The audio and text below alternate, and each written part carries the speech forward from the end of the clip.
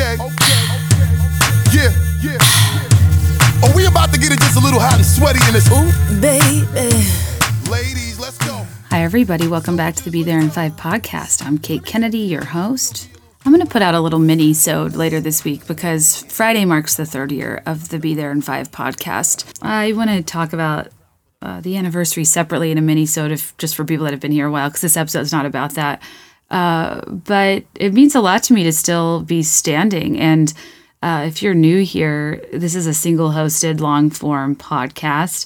But beyond that, Be There in 5, the name, it started as my namesake company that kind of put me on the map in the first place, 6 years ago. That was when I invented the reminder doormat. And then I kind of pivoted Be There in 5, the name, into more of a commentary role as I wrote a book about social media, as I started this podcast. And now here we are, hundreds of episodes later, weeks, if not months of me talking. And depending on the day, I kind of will describe this podcast differently. At its core, the name is really about me being a time optimist, always running a little behind, texting my friends Be There in 5 for what I think are the right reasons, because I'm genuinely curious and I'm always deep diving everything I see. And I just can't skim and I just can't do things quickly. And it makes me run a little behind sometimes. And a few years ago, my whole life I've been a big consumer of TV, music, movies, celebrity gossip, in this era now influencers, all these things. And I had a corporate background in market research and analytics, and I wanted to create a space where I could, just alone, speak about pop culture and the millennial zeitgeist and nostalgia and all of these topics in a way that's analytic and thorough, but also in a way that's thoughtful and comedic. And a lot of this podcast is about embracing multitudes, is about sharing that a lot of things are gray and don't have definitive answers. I like to provide both sides of the story in exhausting detail. I really think that we operate in a media space where extremism and hyperbole and hot takes thrive, and I am just here to be a warm airport Dasani of an opinion and just allow you to sit with me for 2 hours while I muse through a random topic or a series of topics in a way that I hope at the very least entertains you, sometimes makes you think, sometimes makes you transport back to a more certain time amidst the unprecedented times we live in. But above all else, the message I always want to get across with the Be There in 5 of it all is that this podcast is for people on their way. Whether you're running behind or you're metaphorically en route to your destination or your goals with an unknown timeline, I am a normal person that did not have an entertainment or hosting-centric career that kind of took a chance on this podcast. This podcast has become my career. I am so incredibly lucky and dumbfounded that I get to do this every week. And I try to be transparent about my own career and shortcomings and anxieties about where the hell it is I'm going, because I don't really know. But I hope that each week we can come here and kind of find a reprieve, take a break, from all of the metaphorical people and things asking us like where we are, what's our status, where are we going, and just simply exist in the now, for we are on our way and that's all we know. And sometimes that has to be good enough, And I guess my goal, if I was going to put it in pop culture terms, would be to, always speak to you with like the mental pace of a Lorelai Gilmore or Midge Maisel, same writer. The earnest intensity and effort of like a Leslie Knope. And the feminist cynicism of a Liz Lemon. I'd like to say I have the alliteration, flowing locks, interest in wine, tendency to say y'all, and understanding demeanor as like a Tammy Taylor, but I haven't watched Friday Night Lights in a while, so I don't know if that applies here.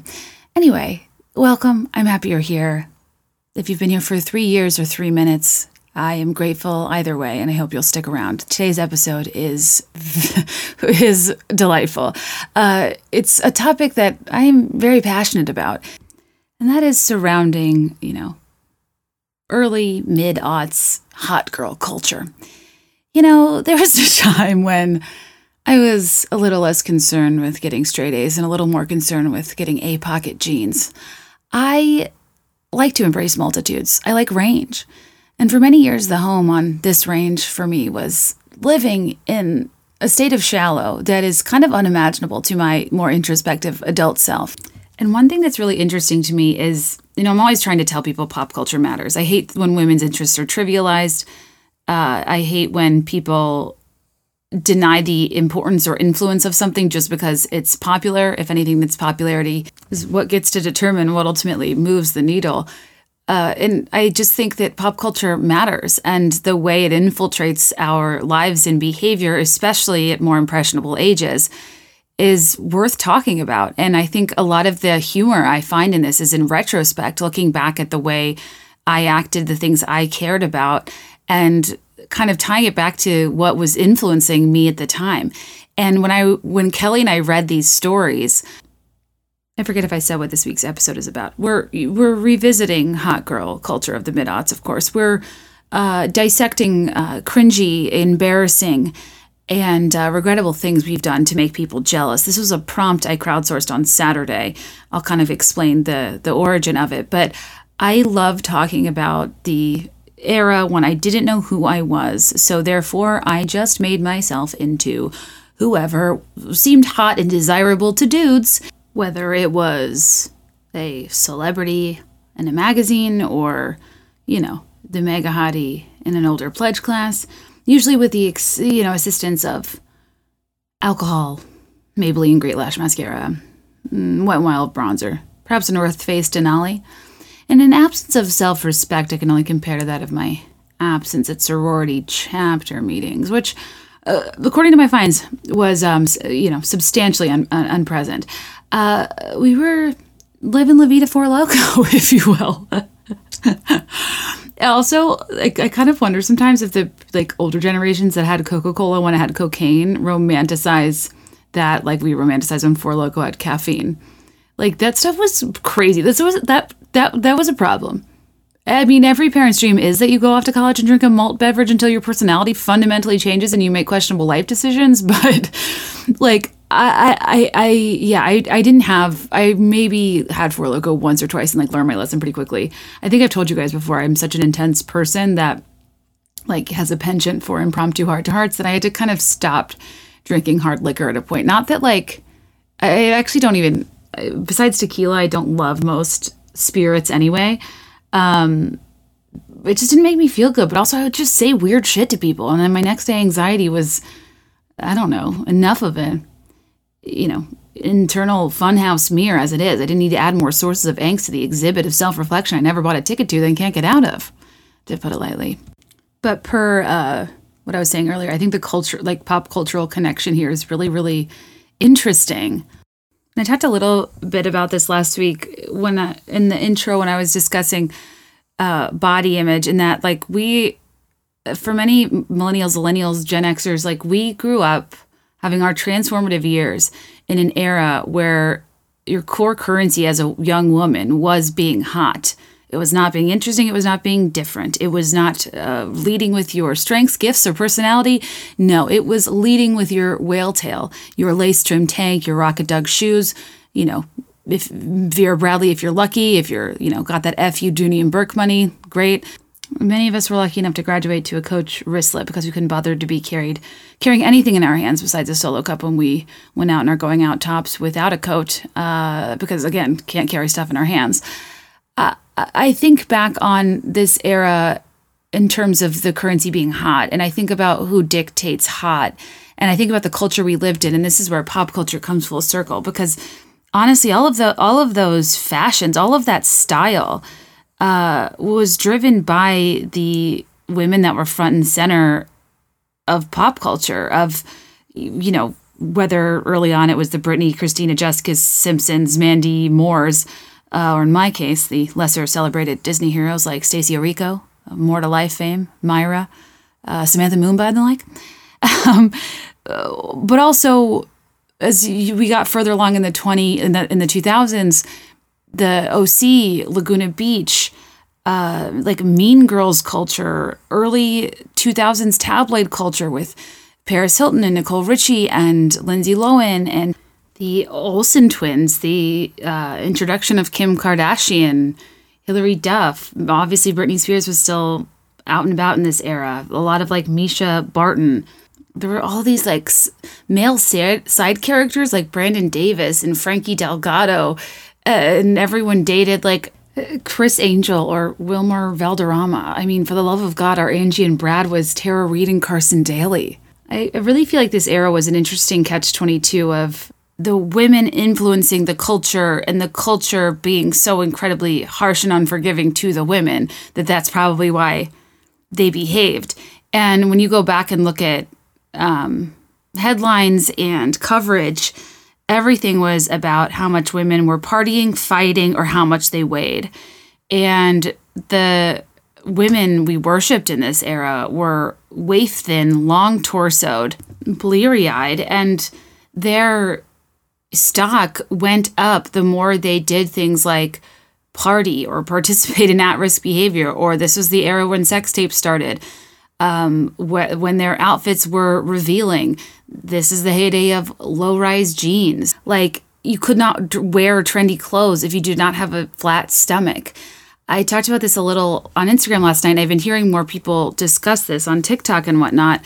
There's a lot of generational shaming going on. If you're, a millennial, Gen Z, I guess we'll make fun of you for having a side part or for wearing skinny jeans. I'd argue it's far less cool to care what younger people think about you, but that's just me. I feel like the perk of being in your 30s is like prioritizing comfort, fit, and what you like over what other people like, right? And I would encourage other people to do the same. I mean, they can make fun of us all they want. Generations always make fun of each other. There's always intergenerational rivalries, just as we ridiculed them for eating Tide Pods, for example, which I hope they don't forget while they ridicule my side part. The thing is, my head parts the way it parts. If you flip your head upside down and shake it, I think that's where your part goes. And I think it's important that, we acknowledge that, yes, some trends are marked by age groups and they are funny and or not understandable to other age groups. But beyond that, when it comes to things like clothes, you have to remind yourself what clothing trends are a function of how they fit on you or your usage of trends, right? And when fashion changes or modernizes in a certain way, and especially in alignment with trends that are completely size exclusive, I think it makes sense that a lot of people would rebel and not want to readapt to an era where the people influencing fashion and culture were an unattainably thin and unhealthy size, but they still influenced the trends. So my formative years, I was constantly trying to modify my body to fit the trends, and clothes weren't being made to fit real women's bodies. And in the past decade or so, I think we've made huge strides in mid-rise and high-rise jeans alone, just in terms of clothes being made to fit women, not women having to fit themselves into clothes. And when people talk about low-rise denim coming back, I agree that it's kind of triggering. I think back to all the years I spent crying in dressing rooms. Jean shopping is hard enough, but you take away the pockets, add some flares, and, at a certain level below the hips, call me Ishmael. It is full whale tail. And I don't miss the days of tugging on my many layered camis or lace trimmed tunic. I don't miss the days of being fearful anytime I had to bend over or squat down. I don't miss the days of my bell bottoms dragging over my Birkenstock clogs, because really long jeans, like longer than the floor, were popular for a time. I don't miss the days of having to lament the way my body is shaped, not because I've ever been marginalized for my size, rather I literally don't have it. My hips and ribs are very close to each other. It is not anatomically possible for me to have a stomach that is anywhere near like the women I was seeing. And for a long time, when that was equated with your level of hotness, it was upsetting to me. And even though it's a shallow thing, I just think it's interesting that we're kind of heading in a direction where 2000s trends are coming back, and people aren't really thinking about the type of people that were influencing fashion, the way their bodies looked, and the way it was harmful to many women who were constantly exposed to this sort of tabloid culture that was hyper-focused on women's looks and weight. And beyond that, kind of the unfairness to the, stars themselves, and how it was somehow normalized, made acceptable to make the way a woman's body was shaped if she lost or gained weight, baby weight, stuff like that, especially, that I just can't even believe people ever commented on. Like the way that age, I learned that women are interesting if there's something notable about their weight or looks, if they look hot, if they wear revealing clothing, if they party till they're bleary-eyed, and or if they have a juicy tracksuit, Chanel sunglasses, a T-Mobile Sidekick. And if you're, have that FU, Daisy the Maltipoo money, you roll with a Louis Vuitton Murakami Rainbow Carrier, a la Jessica Simpson and Newlyweds. I just remember this time vividly, and I think a lot about the cultural implications and the generational implications, and I think there's a really interesting intersection of the conversation happening again with Gen Z and trend shaming. And as the more sensitive generation, I do hope they come to the realization that I don't think it's worth it to go after people for how they dress, and I don't think it's fair to say that trends have to be absolute and adapted by everybody to be cool or modern when not all trends are favorable to all body types. I want to say in the era of acceptance and inclusivity, of diversity being prioritized, of our currency being more in what makes us different and unique and not in what makes us utter carbon copy birds of a culturally appropriated Coachella feather. I know I'm speaking in generalities, and it's not like we're anywhere close to where we need to be with wide acceptance, diversity, and representation. But I do think this sentiment has skewed in favor of the people, the person, in terms of, I guess I can only speak for myself. I really did feel a lot of pressure to look a certain way back then, that the way that I looked was fair game for, a topic of discussion for other people. It was my fault or my issue if I didn't look a certain way, and that was a justifiable reason for a boy not to like me or a girl to make fun of me. Like, I saw all of this so differently back then, and I do think it was largely influenced by media and pop culture. And now I feel like we're at the very least in an era where, instead of the media influencing or requiring certain things of us, we're holding the media accountable for pushing those types of beauty standards onto people, for being discriminatory or derogatory in the way they speak about women or marginalized groups. We are, by and large, a lot less comfortable with people giving ridiculous health, wellness, and diet advice that are unqualified, that are promoting impossible or problematic, beauty and body standards. I feel like even though there's a lot of these issues still in existence, they're not thriving in the way they once were, and I want to stay there. That being said, if you listen to my first TikTok deep dive called We Need to Talk, I made a lot of commentary about their clothes. I believe I referred to them as not exactly being the cream of the crop top, but hey, do as I say, not as I do. That being said, I'm getting too wide lens here, thinking about the broader implications of this all, because I actually don't even want to be, insightful or introspective or informational in this episode. God, no. I don't want to be any deeper than, the deep V on a halter tunic, ideally, that gathers with some sort of beaded medallion, similar to a sky top, but a little bit more cachet than Coto de Casa, If I'm out of the loop with, younger fashion trends, so be it. That's where I belong. Out of the loop is where my waist belt started and where my mind will ultimately end up as it relates to fashion, because people don't know what we've been through as millennials. And I think when I reflect on my hot girl days, when I reflect on my days of trying to make people jealous, I am both comforted by my earnestness in that pursuit and deeply troubled by its root causes. But some days I don't really need to be digging for roots. Some days we can just take the low-hanging fruit and make the joke. And today is one of those days because we're on tough times. So I'm excited to go over these stories with my sister Kelly. We were cracking up. You guys submitted emails to me with the subject line, "Don't ya?" because I just feel like we went into the mid-aughts thinking we were Pussycat Dolls when I was trying to shine like a bright light despite being actually quite pussycat dull. I honestly, I think I've said before on the record many times that the first time I remember feeling legitimately self-conscious about my body persona, ability to dance and walk sexily, was watching the Pussycat Dolls Buttons video. In Nicole's case, zingering is not caring. That did not work. Sharing is not caring. Good Lord, they were so hot, so smooth.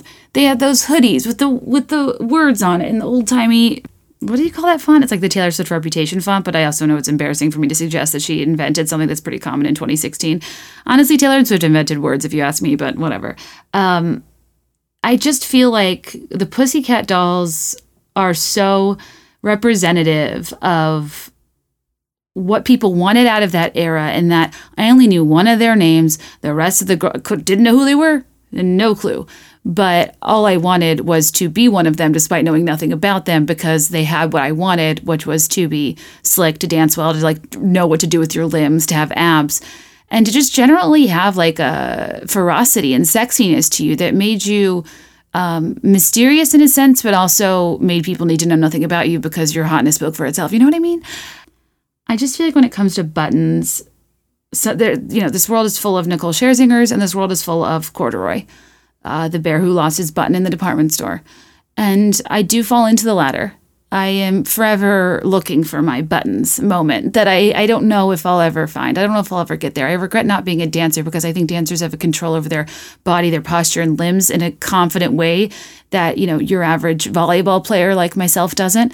I just never really learned how to like carry myself confidently. And I always was so ashamed and slumpy about my height. And, you throw in the purity culture of it all. And I just never learned how to be a legitimately sexy person, because what is a sexy person? A confident one.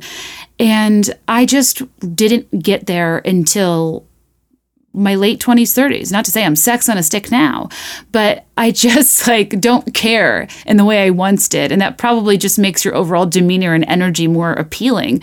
And I listen to your stories. I think back on mine, and my God, it was so tough, so desperate, so cringy. It was a lot of fake it till you make it. But by that, I mean going to the tanning bed to get a fake tan, essentially. I guess it's a real tan, but with a fake methodology. They're always so aggressive about needing to buy a package. They're always so aggressive about lotion. It always smells like chocolate.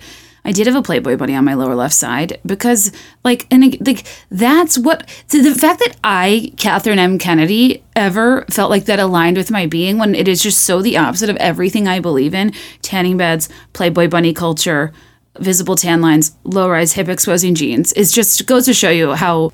Even though, my away message said the most exciting, challenging, and significant relationship of all is the one you have with yourself, quote Carrie Bradshaw from a show I had not seen at the time, Sex and the City, but that everybody else was quoting, because I wasn't I didn't have subscribed to HBO money till pretty deep in my 20s, but I did not actually believe that relationship was significant with myself. I didn't have a sense of self. Based on my away message behavior, nor did I have a sense of stealth, because I would sign online, run away, minimize the window, and look out of the corner of my eye for it to blink, hoping it was my crush. In one of the early episodes, I forget what it's called, maybe the one about O-Town, I played the AIM sounds just to trigger people, because the signing on IMing is like a thrill, like stepping on a Mario star. The cause for celebration. It would affect my mindset to the point where, let's say at this point in time, I was probably pretending to love Dave Matthews. I actually kind of like Dave Matthews now, if I'm honest. But back then, you had to pretend to like jam bands. If your friends were stoner, you had tapestries on their wall. But your average frat dude, you could get to him with a, appreciation of Dave Matthews and OAR, for example. Maybe impress them if you drop an obscure opener or tour partner like a John Butler trio. There was a time when I think my instincts did kick in overdrive when society wanted me to like Jack Johnson, but then I heard banana pancakes and I was at my core, at the depths of my soul, I am both allergic to bananas themselves and this song. It is the worst thing I've ever heard. It's this level of effervescent, soft rock triggering that I can only, compare to Colby Calais, because her music truly my level of hate and detest of that song starts in my toes, makes me crinkle my nose. Wherever it goes, I always know. That song followed me everywhere for years in college. And all my friends in relationships were like, oh my God, it's so romantic. And I was like, no, it's not. I'd sooner listen to KT Tunstall. And I really don't like Black Horse and the Cherry Tree. And I really do find that title confusing. And I do like Suddenly I See, per the D Where's P intro. But what was I talking about? Oh, how I would say I liked Dave Matthews. Yeah, I don't know. I like some of his stuff, but depending on the day, if somebody signed on and was DMing me, it would be celebrate we will, because life is short but sweet for certain, But then if somebody logs off and I hear that door shut noise, it's what's that song? It's excuse me, please, one more drink. Could you make it strong? Because I don't need to think. And it's like, well, you're not 21. And also, just because that guy in Pie Cap didn't respond to your text message, I don't think you need to be posting lyrics to Grace is Gone. Like, relax. Can we talk about OAR? My God, that was like a funny memory I hadn't thought of in a while. I need to talk about OAR like on a separate episode because that in and of itself is a comical mid-aughts like frat boy thing that honestly, Crazy Game of Poker, Hey Girl, Home, like these songs, they're pretty good. They're pretty catchy. I think most of us have probably been to an OAR concert, but like what an interesting example of like a band that's really popular among a demographic that doesn't have like huge mainstream success despite seeming somewhat ubiquitous. You know what I mean? I think of them similarly to like a Dispatcher, like a Something Corporate, you know? Wow, that went really off the rails from tanning beds. What was I saying? Oh, I was just faking it till you make it because, like, yeah, my fake tan and my tan line, my fake designer, like, bags. And, like, when I say designer, I mean Coach. Like, my sister and I went in the back of white vans and were driven to, like, undisclosed locations in New York City. And we were teenagers to get, like, counterfeit goods. Like, that's insane. And I mean, fortunately for us, instead of the white van, you can head over to Tiffany Houghton's shiny white veneers, Turtle Creek Lane's daughter, because on TiffanyHoughton.com, she sells counterfeit goods. Like, can we also talk about dupe culture? Like, what's happening here? What? It's not like I need to stand up for Chanel. They don't exactly need my Small Business Saturday, but it is illegal. and they're very wealthy. And I find the whole thing confusing. And also, it kind of makes me sad because I think another thing that I really like about age and having moved on with my sense of style is my utter disinterest in labels anymore. And I mean that. Like, I like nice things and I have nothing against them. I want to buy nice things for myself, but like, I just don't need the logo front and center. I don't need I don't know. It's just like that's very like, that to me is a trend that's out, is caring about who makes stuff to the point where it doesn't really matter if it's cute. It's just that the label's outward facing, to the point where you would forego function and quality just to have the label on it. Is just a time that I'm out of, that I'm grateful to be out of, that I guess I am learning that what is right up my alley is not down Turtle Creek Lane more often than not. But the fake tans and the fake bags and the overall faking of my own, you know, confidence and comfort with not needing a man. Because like I never needed one, no. And I would feel that way about myself now, I hope, if I wasn't in a relationship, because I do think that I'm worthy now. It's taken me a long time to feel that way. And I think one of the through lines too of these stories and my stories too is the pretending that you did not care about what the guy you liked or girl, whoever it was, you liked, thought, who they dated, what they did, if they saw you in your outfit that night. Like, pretending that they didn't exist was the biggest ruse of it all. That I was better off, and he is going to wish he never let me go. He doesn't know what he's missing. To the left, everything you own in a box to the left. And I think that, you know, we would write these narratives in our heads that matched the movies we saw and the media we consumed. And whether we were being, you know, informed of a terrible idea, like, you know, if you don't tell him, he'll never know. Like, no Barbra Streisand, no Celine Dion, do not tell him. Do not tell him that the sun and moon shines in his eyes. Like, stop it right now. You sound insane. Nobody wants to hear that. And if you actually feel that way about somebody, they're probably, like, if they're not crystal clear you feel that way, you probably are in a tough situation where you should maybe keep that to yourself. I do not always believe you need to tell him. I think people make it clear to you if you like them. And when guys didn't like me, I would write in my head this manic pixie dream girl or rom-com-y narrative that, like, they're not acting into me because I simply have not made it clear that I'm into them, or that grand gestures are indeed effective when they are not. I would tell myself the sluttier I dressed and the more I drank and the more visibly I would position myself in a, you know, house party, you know, frat party at a 3 a.m. bar, and the more smoothly I ground to, you know, Bubba Sparks' Miss New Booty, you know, like, he would curse the day he left me. But, like, I mean, it's just so comical. Nothing's less attractive than a girl that is, like, way too drunk in an ill-fitting outfit, freezing in a bar line because she can't be bothered to hold a coat, you know, swinging her Coach wristlet like a helicopter, like the PD Pablo fan she is. and then crying in a corner or bathroom stall because said crush did not respond in the way she thought they would to the, side ruching on her tube top in the way it so elegantly falls like a tunic over top her Citizens of Humanity jeans that she bought with all of her beer cart money for sorority rush, leaving her with minimal funds so she would pregame a little too hard before she would go out to the bars because buying drinks is expensive. I used to buy sparkling ice from Costco and put Aristocrat vodka in it and just drink that while I was out because calories, ugh. I'm just so annoyed with the whole thing. I used to play a lot of... I'm really interested in revisiting the Power Hour. It's very dangerous if you actually do drink once a minute, but we used to do a lot of video Power Hours with music videos, and it was magical, and I'd be interested in doing something similar like that again. Anyway, wow, we're at 30 minutes. I got to get moving. So this episode's really fun. Thank you so much for writing in. Kelly and I had a blast reading off your stories, and there's actually a lot more. I'm going to figure out if I should do a part 2 or not. Because they're too good. And the problem is they incite discussion, and we keep wanting to it reminds us of our own stories as we go through. But the first part of the episode actually, so when Kelly and I recorded that love story reaction video on Patreon, I found out in real time she was part of an MLM, and I had no idea. And given I just deep dove and I talk about them all the time, I'm like, how did this never come up? The first part of the episode, we talked through that because we did a little bit more research, and us researching her MLM and finding her MySpace was the reason we even did this episode in the first place. So at the beginning, we kind of chat about some different things involving our youth. Then we get into stories, and I am so grateful for the privilege of your time. Come back in case there's a part 2, or I might put the bonus stories talk about on Patreon, where I put bonus content. And lastly...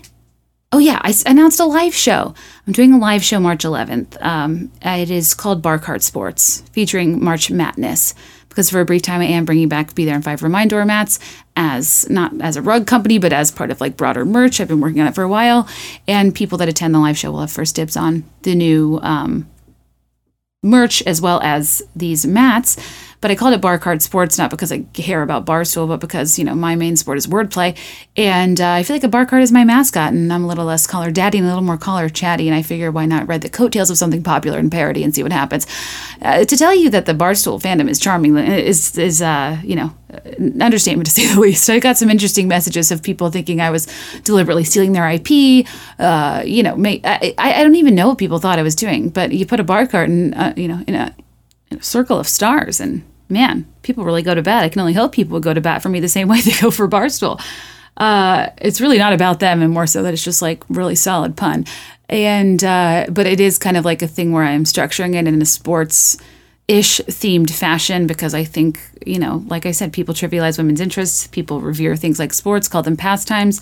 That is utterly ridiculous. Nothing is more important than the other, and we need to stop accepting these sexist tropes as if your interests are more sophisticated than mine, and level the playing field, to use a sports analogy. And I want to start with this live show, Bar Cart Sports, where I talk about the things that I love and you love, and we're proud of them, and pop culture is our sport, in a live show format that is temporary in nature, which makes me more comfortable to say things that I might regret. And I do have a section called Contact Sports, where I do plan to read at least a couple of the DMs that I've avoided opening from bloggers, for example, which could go one of two ways. So anyway, you guys, tickets are on sale now. The link is in the show notes. It's also in the bio of my Instagram at BeThereIn5, F-I-V-E, now the number 5. OnLocationLive.com/BeThereIn5 is where you buy tickets. It's a virtual show. People I don't know, the messaging is always there's a cap because of server issues, and these shows crash, but I don't know. I'd feel like I'd be lying if I said that was a real issue. I don't see myself having to cut that off, but if I did, that'd be awesome. But I don't know. So anyway, the only thing is that the Patreon discount is only good through today, midnight. If you got an email, the price goes up the day of the show, and you can watch it for 24 hours after. I mean, if I'm happy with it, maybe 48. I think I do have control over that, but the whole point is for it to be live and in passing, right?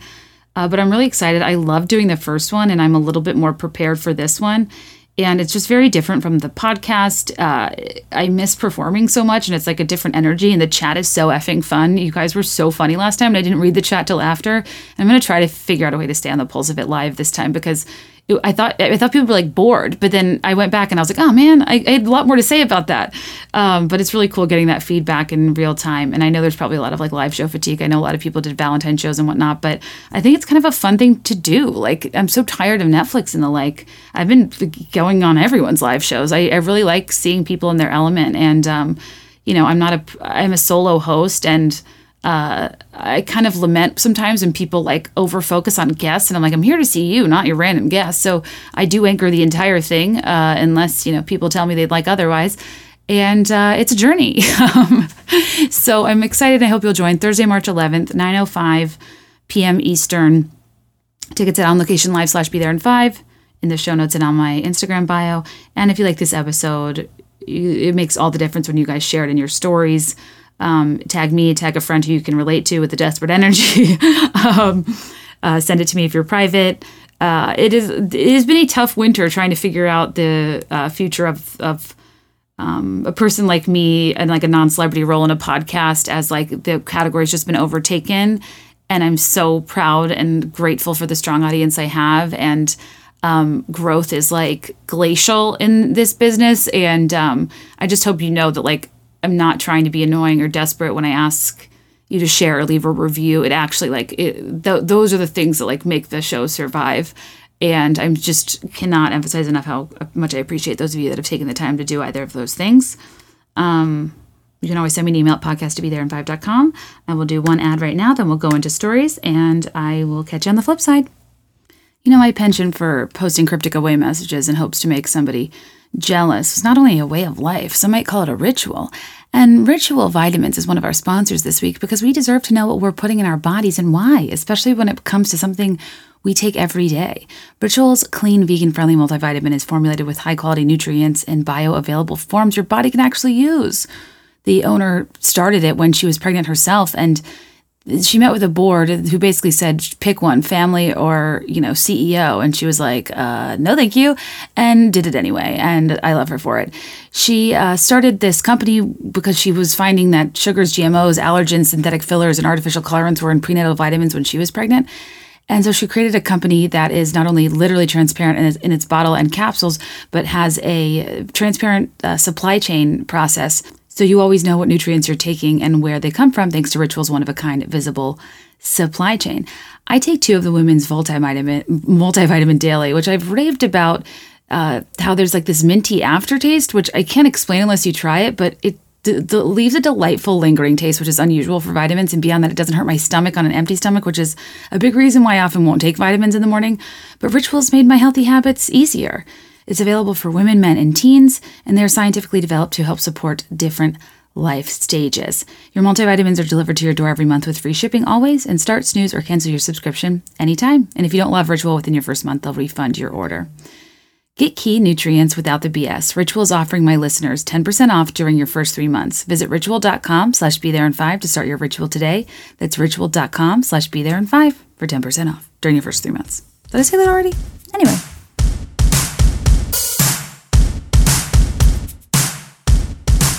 Hey, Kel. Welcome back to the podcast. Well, hey, girl. It's great to be back. I wasn't sure if we were going to record like a regular episode or not, but I can't, hang out with people without imposing my job onto them. So thank you for your help this week. Well, of course. And I'm sure it was just all the positive feedback that was received from the Patreon that was supposed to be a 3-minute watch of Taylor Swift that turned into 45 minutes of us just chit-chatting. It always does. It always really does. The after that, if in case you're not familiar, patreon.com/BeThereIn5, which is where I post bonus episodes and like video content and fun extras.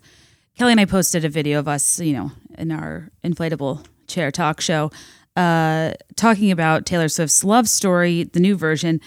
And in the middle of the conversation, it becomes I'm made aware that Kelly was in an MLM or got sucked into one in 2008. Was being heavily recruited. I never sold to anybody, so I never really officially joined. I did, though, upon a deep dive last night into my old email addresses, Yeah. you found evidence of products that I purchased. So I did go as far as to purchase a few products.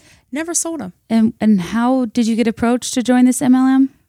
I was pumping gas at a gas station, and a nice woman came up to me, and flattery apparently is the key to my heart. And I was like, yes, you're right. I do want to talk with you. I do need money. So this makes sense that I now go to a stranger's house and learn more about it. I'm dying to know what her opening line was. I'm on high alert at gas stations, and was it I love your gold Camry? Okay, wait. At this point, though, I do think I have my Civic. Damn. I know, right? I was high rollin'. I think a Civic is to a Corolla as an Accord is to a Camry. Yes. See, I know cars. Look, wow, you were just on top of things. Also, the cars you just named are the cars that we would rotate in our family. So, yeah, we do love, to support foreign manufacturers. we really do.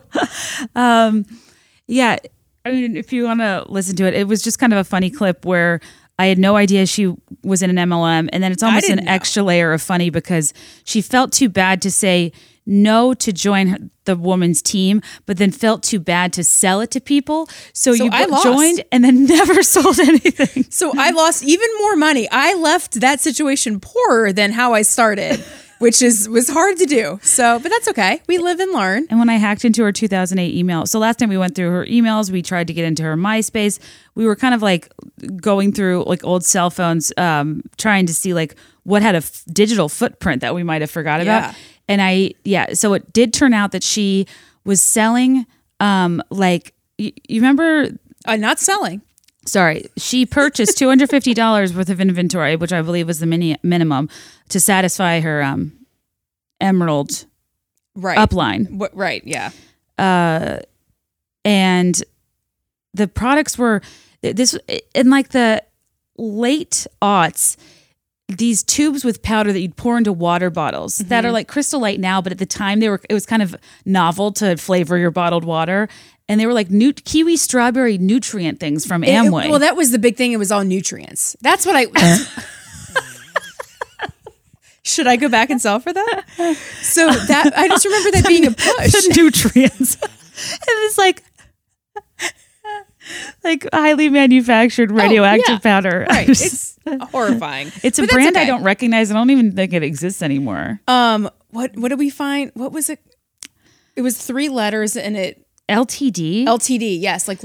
But that stood for some leadership thing. Right. That's where but it was still connected to Amway. So I think they must have broken this hey, we can make even more money if we break off and do this. And I mean, clearly, as I said on Patreon, I mean, we did go to Cece's Pizza for the pizza buffet. So high rolling. And when you stood up, they wanted you to say the best part of the retreat. The best part of the retreat. Oh yeah, she also went to a retreat. Did you have to pay for that retreat? Of course. You had to stay at the Cavalier Hotel in Virginia Beach, Virginia. Mm-hmm. And stay with a bunch of people I didn't know. I mean, the whole thing when I look back. But that just goes to show you all you need to do to convince. You don't have to do much to convince someone. Like if you find somebody, and that's the I think upsetting thing about all these cults and stuff is that you literally just have to in some circumstances, give somebody hope, and then they can take it from there and believe whatever they want. And that, I mean, it is scary. Yeah, when you look at the BITE model, which is it's an acronym for what cults do. It's behavioral control, informational control, thought control, and emotional control. And one of the emotional pieces is the love bombing. So you feel burdened going into it because they were so nice to you and did something maybe for you, just complimented your Camry, obviously high burden. Yeah, it's fascinating when you look at the parallels because it's salespeople have been using mind control-esque tactics forever.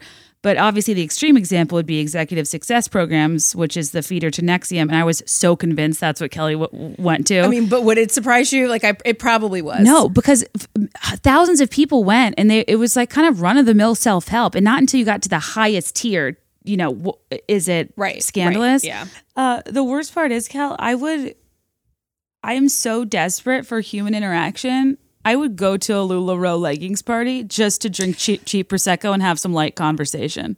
that was another weird thing where it starts getting sticky when people that you work with sell that and you get invited and you feel obligated to go and purchase. I have stuff upstairs still with the tags on, stuff I would never wear. Oh my God, can I have it? It's a floor length skirt. In what world? Oh my God, I want to do a fashion show of things Kelly bought from an MLM. It's like a maxi skirt, but in a print, I bet.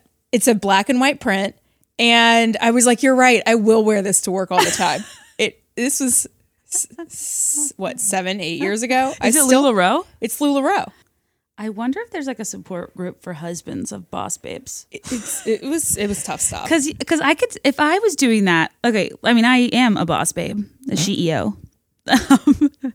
And, I'm sure my husband, when I was cranking away hours of my youth making doormats, swearing it was going to work, I'm sure he was like, oh God, because if he didn't support my dreams, I'd be like, you don't support my dreams. What, a woman can't have her own business? You're such a delight. Sure, people do that a lot. But the other dark thing I think about MLMs, the last thing on this topic is American Murder. The horrible thing with the man and the kids, the oil. It was works. The patch. No, it was a patch that you put on your arm for like nutrients. She probably got it from me. Thrive Global. What do they sell? This patch. That's it? I don't know. But you're right. Actually, she did do It Works. 31. Unique. Oh, remember Unique in the mascara? Also had to get that from someone I worked with. That's the hard part about all these is they really make you feel obligated. Oh, yeah. And the problem, too, this is really, in the past couple years, died down. When I first started Instagram storing and stuff more, I had to stop making comments about, like, makeup, lipstick, because I would get bombarded with lip sense people. Or beauty counter people. Right. And it's kind of, and like this... the best is people that I do still get a lot of offers to join people's sometimes people's teams, and they offer they follow me and they like offer me to make some cash, like a little extra income to support my career, blah blah blah. And I'm like, ma'am, I have a job. Like, this is so insulting. Like, are you suggesting that I don't have a job or I need more money? Yeah. Or I get a lot of offers to join people's like weight loss teams. So I got targeted once for some solution. Basically, I was in a wedding and I went to zip up the bridesmaid's dress like the weekend before, and it wouldn't zip all the way up. And I was like, oh no, I don't know what to do. Oh my God, I remember this. And so I got sucked into, they wrapped my entire body in ace bandages, like had me get on an elliptical and then squirted this like solution, like Lipozene or like something, some like solution, H, probably, like anti-swelling, where you would like be on the elliptical, and I was like, I can't breathe. This is so tight. Like there's so much, and so basically they just make you sweat, like you lose water weight. Is all it's doing. And it turns out it didn't work. And thankfully I went to Nordstrom, and because Nordstrom is the best, they were like, oh, we'll just ship you a new size. I mean, those dresses don't have any give. There's no give. There's and the issue with this why is there no stretch in bridesmaids dresses? I know. And like the top is just always like so snug. Right. And that's, that's where the issue lied. The sleeve? Yeah. Yeah, you're either like full Renaissance fair. Right. And that's just it. I'm like, I'm a bridesmaid in a wedding. No one needs to see all of this. Like I needed to get another size. Yeah. No one likes a whore in church. Did you know that I went my whole life thinking that the phrase was a horse bath and not a whore's bath? I literally spelled it out on Instagram about taking a horse bath, and people were like, isn't it whore's bath? And I was like, oh my God. If it Did you think like a horse, because a horse just gets like, wait, no, I don't even want to guess. Tell me your... Okay, a horse can't take a shower. Right, they have to have someone kind of sponge them off. Yes. And I figure they like, wipe them down a little bit and they have a nice mane of hair and they like brush out the hair and like that's a horse bath. But when I learned it was a horse bath, I'm like, I wouldn't use that phrase because that's really offensive to horse. I don't know. If you want to be one, great. I support sex workers. God. I just don't. It's so embarrassing. Like those blind spots, like that entire Arby's episode. It's just, yeah. I still am learning. I have them. So today's Valentine's Day. Happy Valentine's Day. Happy Valentine's Day, Kelly. I just got the best text. It really put me in the spirit. So this is what. You think this is like maybe a matchmaker or something? I think it's a matchmaker from when I was in Chicago. Like, because, I did some of the speed dating and stuff and like work. And so I think I get random text messages sometimes. And I'm pretty sure there's no previous message, but they always come from different numbers. I'm pretty sure that's what it's from. And it was a text and not an iMessage. It was a text, yeah. This is so rude. It said, hey again, Kelly. Elisa here, Singles Community Manager in Love Pro. That's a job title. Love Pro. Happy Singles Awareness Day. LOL. Today sucks for those of us who are single. Come join our singles gang instead, where it's fun. :P. Not even the emoji. :P. Can't wait to meet you. XOXO. Okay. Today's not. Who cares? It's Sunday. I know. Valentine's Day. I just feel like even it's anymore the Daytona it's not 500. A thing. Yeah, nobody cares. Also, if you are actually like a love pro and a person supporting single women, you wouldn't A, call it Singles Awareness Day, or B, project onto you that today should suck. And she said the word single 3 times in one sentence. No, it was just, and like, I laughed at it. I know, but the wrong person? Exactly. Like, the wrong person gets a hold of this, and it could totally turn their day. And again, who cares? It's just a day. Like, it is so funny how people take it so seriously and get so offended. I don't want to offend anyone by saying this, but I guess my own experience, it just doesn't matter. And so it's funny when people get so offended when like their significant other doesn't do something or if they don't have a date for Valentine's Day. Right. I think any introspective queen would know about the love languages. And I think that has helped probably a lot of people understand. Oh, hopefully, yeah. Because I think when you're younger, you compare what your boyfriends or spouses do to what other people's boyfriends and spouses do. And when I was younger and didn't understand like the point of a relationship, I really wanted those like visible cues of love and affection that other people could see so they would know how happy I am. Like that couple we watched on mark YouTube of happiness. last night. Is caring that other people know you're happy. Obviously. When you're happy, you literally don't care if anybody else. Exactly. Right. And that's what's so funny. But I think it is an appropriate day to be reading some of these stories that you crowdsource because they're so, I've only seen a couple that first got posted in the Facebook group and then I stopped looking so I could be surprised. Yeah, but I've they only do read seem a few fun. too. I'm super excited. But then in honor of Valentine's Day, are there any like funny or memorable dates, more on the funny side, that you have been on that come to mind? I've only, guys, I've told you I'm the owner proprietor of the Lonely Hearts Club, formerly, before I met my now husband. We feel like our inner children. And since 6th grade, all like from 6th grade to what would 12, 13, 14, 15, 16th grade, if you will, like to quantify, never had a Valentine. Right. But at our public schools, every year they would have these like fundraisers and you could send people flowers in class and the entire day you wait with bated breath to see if you get a carnation. Oh, and then if you did, what color it was. Now, let me ask you, did you ever get a carnation? No. Right. Of course not. Ever. Like maybe from Morgan, or like my friend to be nice. And it was like a yellow flower.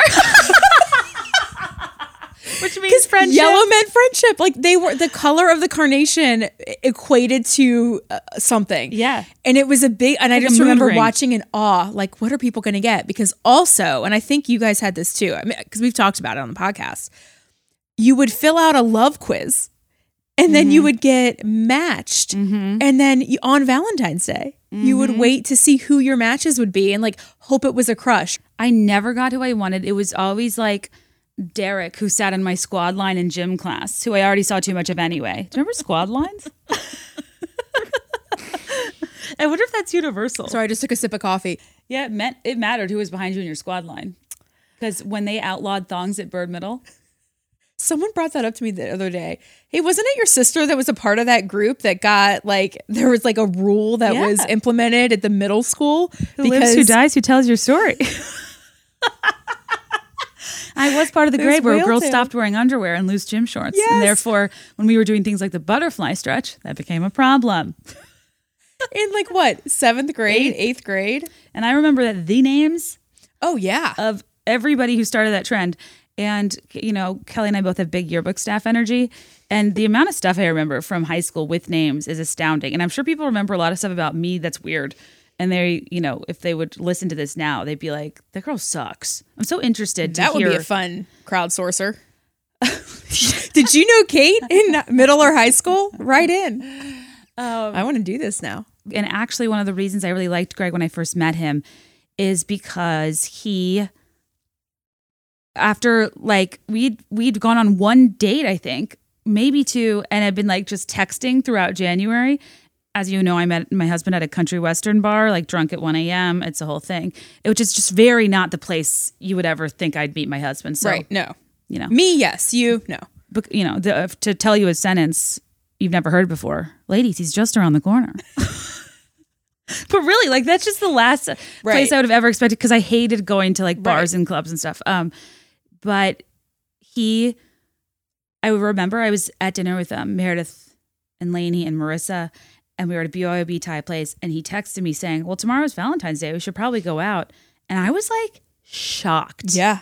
Because I was taught that if you make Valentine's Day a thing too early on, you're clingy, you're weird, it's too much pressure, it means you're getting married. Yes. And he just was nice. Yeah. So he knew I liked rom-coms. So he took me to see Valentine's Day on Valentine's Day. Remember the movie Valentine's Day? Oh, yeah. And I remember, I said one of the reasons I liked Greg was because he had furniture. So high standards. He was wearing a leather jacket, but not in a Danny Zuko way. Right. In a Ryan Gosling way. He's an adult. Yeah, he's an adult. He was wearing, I think he was wearing a shirt with a sweater or quarter zip and a leather jacket. It was very Gosling. I was just oh my God, I can't believe he cares about his appearance. In a good way. And we went to the movie. It was the worst movie we've ever seen. And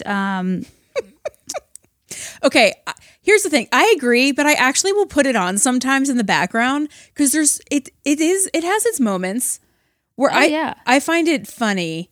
Because Taylor Swift dances? Yes. Because there's so much effort put into it. I think that's why I find it funny. There's so many celebrities in it. Oh, yeah. When they were making it, they thought it was going to be Citizen Kane. They thought this was outstanding. Yeah. It's so cheesy. But then, as you guys may know, afterward, we went to his apartment for the first time, and I was a little bit nervous, where he said, you want to see this really cool website? And I was like, yeah. And the first website he showed me was called Family Watchdog. It's a map of all your local sex offenders. And he wanted to show me how dense Manhattan was. Wow. How romantic. And then he asked me if I had heard chat roulette. Oh, that's right. And we get on chat roulette, bunch of penises.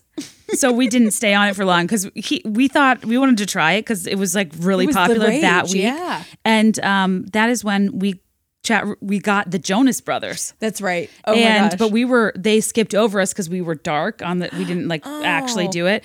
But then we looked it up on Twitter or something, and sure enough, the Jonas Brothers had been on chat roulette, which is just kind of funny. But and then I wanted Mexican food, but for some reason we couldn't get any. So on our first Valentine's Day, we went to Taco Bell. And then ever since then, no, it's your birthday. Did you guys go? Both. Okay. We'll go to a cheap Mexican restaurant. Not Taco Bell, but white queso type restaurant because Greg doesn't love when I individually salt my chips. I'm not sure if it's because it's not attractive or my blood pressure. I like to think it's the latter. But I do individually salt my chips on major holidays. That's a true story. Bank holidays and my birthday. Bank holidays and your birthday.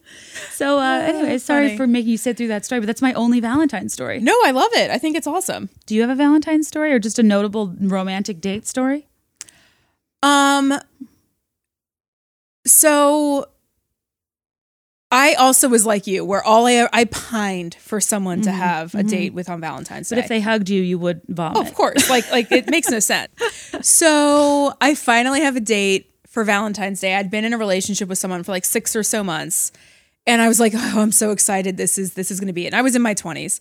And I remember we went, I feel like Valentine's Day fell on like a Saturday night. So we just were like out because we were out.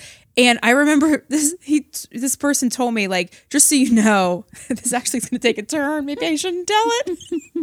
He's like, just so you know, I've always been told that if you give someone jewelry too soon, they come to expect it. So I'm not going to give you anything for Valentine's Day. He said that? Yes. And it was a little alarming. I was like, oh, okay, it's no big deal. Like, I don't care. But at the time, I was like, oh my gosh.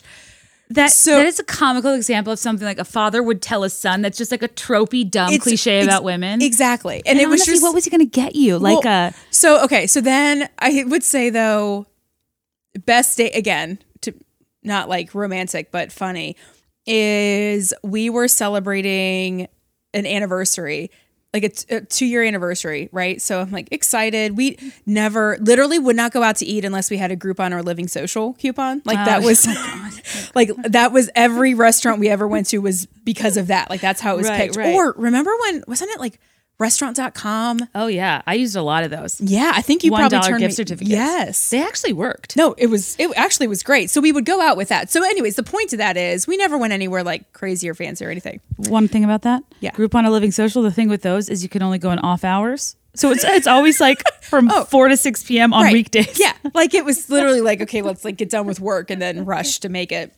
So for our anniversary, I was like, oh, maybe we're like, I hadn't heard anything. I'm thinking it's like a surprise. Like I'm getting excited again. Yeah. I get a call and this person that I'm seeing is behind a car who has apparently just robbed a bank and is throwing money out of the van that just robbed this bank. And this person pulls over to collect the money and called me excited to say we could actually go out for our anniversary. And so we went out with dirty money and I still feel like I have to repent for it. And it wasn't even anywhere crazy. Like I remember it's a major chain. The entree, it was a chain and the entree was like $25 and I gasped because that was so much. Did you get wine? I think I got a mixed drink. And then sure enough, that is the money that the next day, that's what we used to go out, which was This story kills me on so many levels. Not only, it's like, yeah, you know, tailing a high-speed chase bank robber, throwing cash out the car is just a cartoonish thing to happen. Yeah. But to get out of the car and collect coins like Mario and just be like, money, money, money, and that not in risking being part of the kind of an accessory. Right. But also, I wouldn't have told you. And no, it was comical because it was just like, why? I mean, comical in a weird way. Like it was, now I laugh about it. At the time, it was dark stuff. At the I time, remember it you was telling me that. Really dark. And it's kind of like, yeah, because you just wanted to do something nice that wasn't that big of a deal. But I think he saw it as like, you know, a sign, like some, you know, money falling from the sky so he could take his girlfriend out. But it was truly. Okay, so the reason we're doing this episode is because when we were going into Kelly's emails in MySpace, I didn't know Kelly had one. And when she said that, I was like, why would you have one? She was like, oh, to make people jealous. I was like, what? And then sure enough, we go on the site and it's just like the best photo she's ever taken in the most premium mid-aughts going out tops you have ever seen. Shiny with matching gold purses, like the jewelry that I literally had bracelets and necklaces that I'd be like, oh, this has every color of the shirt. I have to buy it and wear it with the shirt. It has to match to a T. It's so embarrassing. But what I laughed at, and I hadn't been on, and I've tried to get into MySpace because I actually do love some of the photos that are on there. Haven't been able to get in. This was not an easy process. I reached out to a friend. He was able to remember his, and then I was able to see my profile from there. What was alarming and what made me realize is the number of, quote, friends that I had on MySpace. It's all guys that I was interested in. All of them. Yeah. That is the only reason I had a MySpace was to post these, like, quote, hot girl pics. The fact that as young women, we really thought the way to hook them was to incessantly post inside jokes. it could be seen as pervy. It could be seen as like weird. Maybe that's it, because it was saying something that was vague enough to let their mind wander. I mean, talk about wanderlust.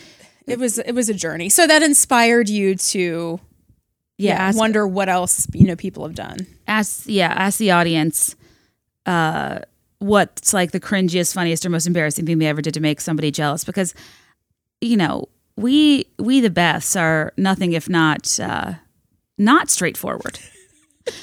We'll go into great lengths with your outfit and looks and glances across a bar and friendships and photos and texts and all the things. Like, you have to do everything in your power to make sure somebody is so clear that you are so much better off without them, without ever speaking to them. Obviously. And there are great lengths we go to accomplish this. Okay, let me go through some of these emails. Senior year of high school, I was at a New Year's Eve party where my very recent ex-boyfriend, this deserves its own backstory. He was my first boyfriend and one who kindly chose to break up with me 6 days before my birthday, which also happens to be Christmas Day. Oh, double whammy. We were watching Love Actually at his house, and he was texting the entire time. And I finally asked who he was talking to so much, and he said, like 3 other girls. Do you want to know their names? Is he, are you Emma Thompson in Love Actually? Is he Alan Rickman with the gal with the bad haircut? Is it Alan Rickman? I don't remember. I'm not a huge Love Actually fan, so I haven't seen it in a long time. But you know how that the husband cheats on that wife and she finds the necklace in his coat pocket? Like, I found that David Yurman receipt. Yeah. That's right. Yeah. So we were at this party. He showed up with some girl, a freshman, the audacity, and his best friend. I proceeded to chug my Nalgene bottle full of Everclear flavored with Crystal Light. Oh my God, Everclear. Got absolutely wasted. Then decided to give his best friend a lap dance in the middle of the living room on a folding chair to a Juvenile song while everybody watched. I was too blackout to know if he was even upstairs at the time or if he saw it, but I felt vindicated all the same. Do you think back on that and shudder? You know when you shudder? Yes. I mean, here's the problem with real hot girl shit. When we only cared about being hot girls, it was like we did the things that we objectively thought were hot that we saw in like movies, TV, perhaps the fine film Coyote Ugly. Oh. And we didn't know that like you got to act like a person probably and not just like a stripper. Or if you want to be a stripper, that's great, but not as a minor. But also you not drink at Everclear as a minor. But also I'm cringing because I think back to, you think something is such a great idea at the time. Like when you have some liquid courage and then the next day you wake up with just that pit in your stomach for like days. It doesn't go away. Like stuff that's, again, who remembers today, but at the time it feels like such a big deal. I'm sure she woke up the next day and was like, oh my gosh. Like every girl who's ever done a keg stand with a thong on. Oh, hey, one of my besties did a keg stand at her wedding in her wedding dress. Charming. The same wedding where I couldn't get it to zip up. Quick, texting them, T9 word, Avi, something cryptic about them and then being like, oops, wrong person. Oh. Classic. Just to see, like, do you get a response? Now, I'd be curious to know, was that sent because you were like waiting to hear from them and that was a way of like hearing back, or you wanted them to know something of how you were thinking? Right. There's so many ways that could be done. You could just be like :P, P. And it's like, who are you sticking your tongue out at, girl? This says, almost all of my interactions with men would fall into the cringe category. I remember an exceptionally nostalgic thing I do on AIM. My favorite go-to move was to accidentally message the person I was already chatting with and had a crush on, something about how cool someone else was being around me. I specifically remember talking to some boy I'd never met in person that was in a band and said, "You were so funny, Jake." I almost spilled my coffee all over my halter top and needed to change. Oh, like he's so funny you almost spilled your coffee. Mind you, this guy's name was not Jake. Then I'd follow up with an OMG, so embarrassing. I guess I shouldn't be chatting with more than one person at once. I always get my bubbles confused. Tee-hee. It's awesome. Not only am I a liar, but I wanted him to think about me having to change out of my halter top. Oh, that's amazing. Oh, that's amazing. Yeah, that's kind of what I always think about, how if you wanted to really, spice things up, get someone's mind wandering, you'd put up an away message about how you were in the shower. Oh, Because everybody needed to know. Likely saying shower power. I do believe I had that one saved. So in 8th grade, I wrote on my hand in gel pen, "I heart my boyfriend." I did not have a boyfriend. But I told everyone he was in 9th grade, which made him at the high school, and the 8th was still middle school. It was scandalous because he was older. In college, we would pick very specific tables to eat at relative to their position of guys one or many of us were interested in. Not too close, but maybe on the way to froyo. Small school, so we all knew the majority of each other. Get up, hug the guy or two you knew at the table, make snarky comment toward boy you're sure is your soulmate, comment vaguely about attending a party in their suite, go back to your own table and proceed to dissect their every move in the hopes that your ridiculous actions would make them realize they want you. I deeply understand this. In like a high school cafeteria sense, you pick your route in between tables, like a dexterous game of Snake, to walk by the right people. It literally, you could come in from a different entrance, one that makes no sense, just so that you could get to walk by and hope that they notice you, or really just to like try and make eye contact. Exactly. And, you know, if all else fails, a last minute dash to the vending machine, bathroom, anywhere. But I always didn't love when guys would see me go to the bathroom, you know?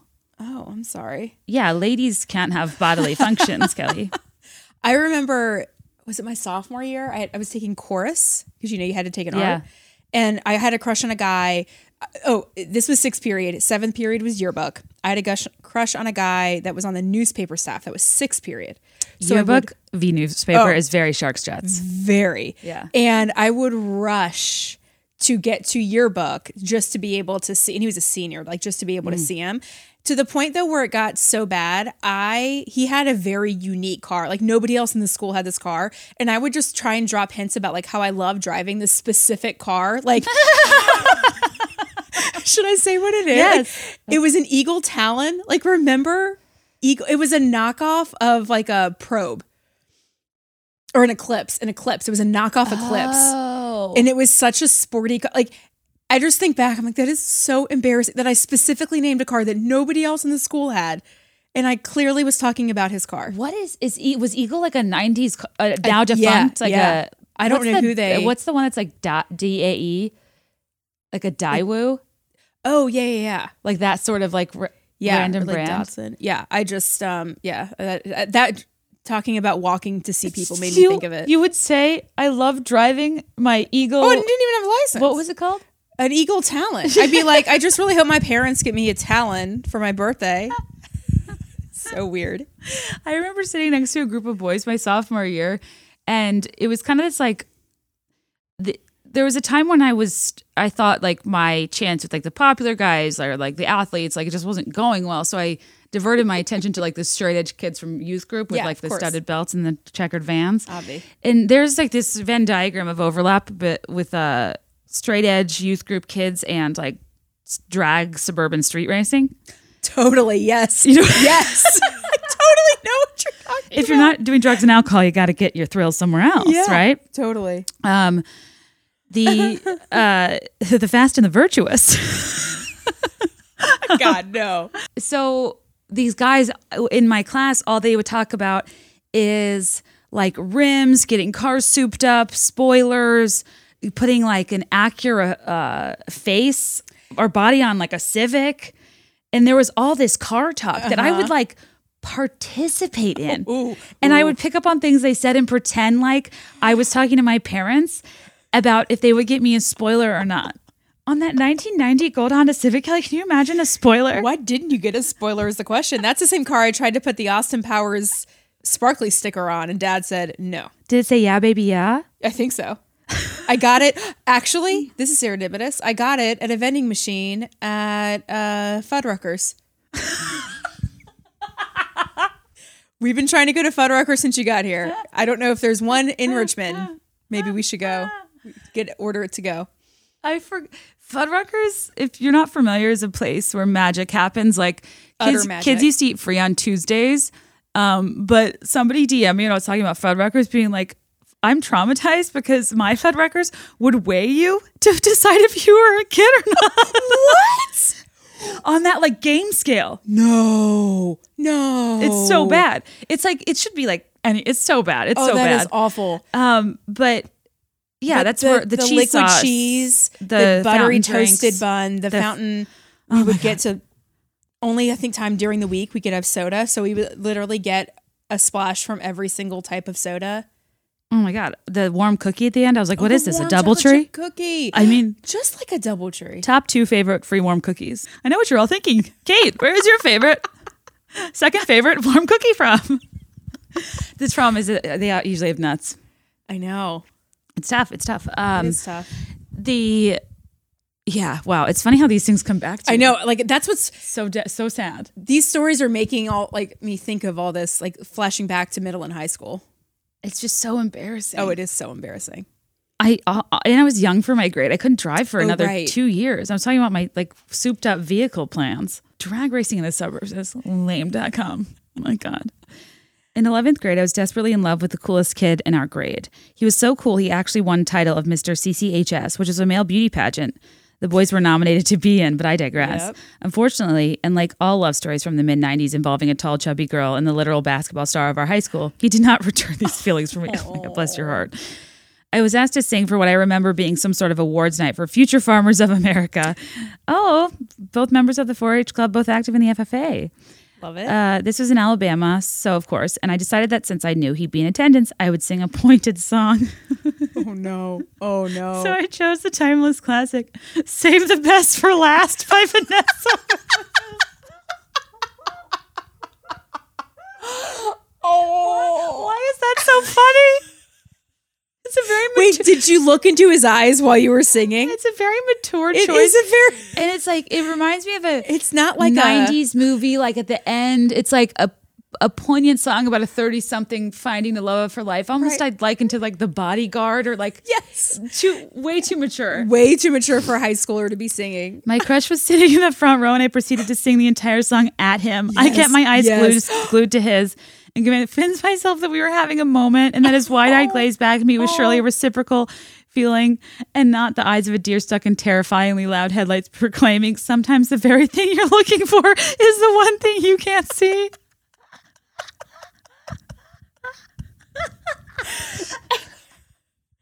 Oh man. Oh. That guys that's main character moment.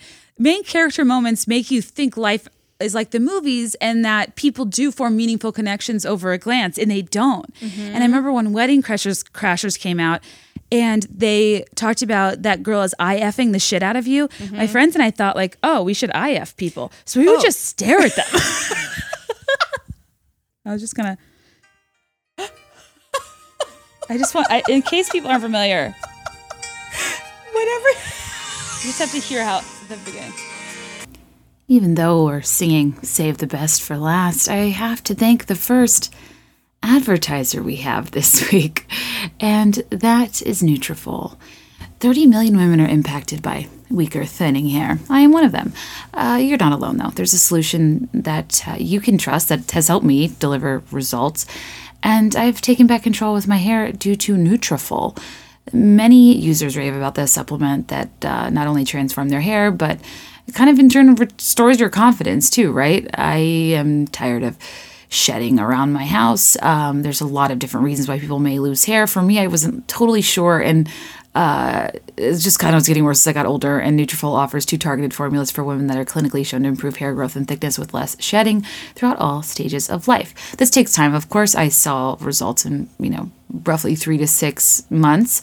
And in a clinical study, 86% of women reported improved hair growth after 6 months as well. And more than 1,500 top doctors recommend Nutrafol as an efficient and high-quality solution for healthier hair. So you can grow thicker, healthier hair and support our show by going to Nutrafol.com and using promo code BeThereIn5. And new customers will get 20% off. This is their best offer available anywhere, plus free shipping on every order. Get 20% off at Nutrafol.com, spelled Nutrafol.com, promo code BeThereIn5, F-I-V-E, not the number. Our next sponsor is none other than ButcherBox. Not everyone has access to high-quality meat. I had the hardest time for a long time finding affordable grass-fed beef, only to find out that it should actually be grass-finished beef, because grass-fed means you can feed a cow one blade of grass and still call it that. The regulations are absurd. But also free-range organic chicken, heritage breed pork, wild-caught salmon. All these things at the grocery store can be limited or very pricey when you do find it. Luckily, today's sponsor, ButcherBox, believes everyone deserves high-quality, humanely sourced meat. It's super easy. When you sign up, you can select your box, or you can select one of their curated sets, and they ship it right to your door every month. And as you know, they always have an insane deal that shocks me every time. And this time around, when you sign up, you get 2 New York strip steaks and 1 pack of bacon for free. Who doesn't love free steak night? Greg and I do steak Sundays. We sous vide. I can't recommend that method enough. It's pretty simple, and by simple I mean I watch him do it, and I drink wine.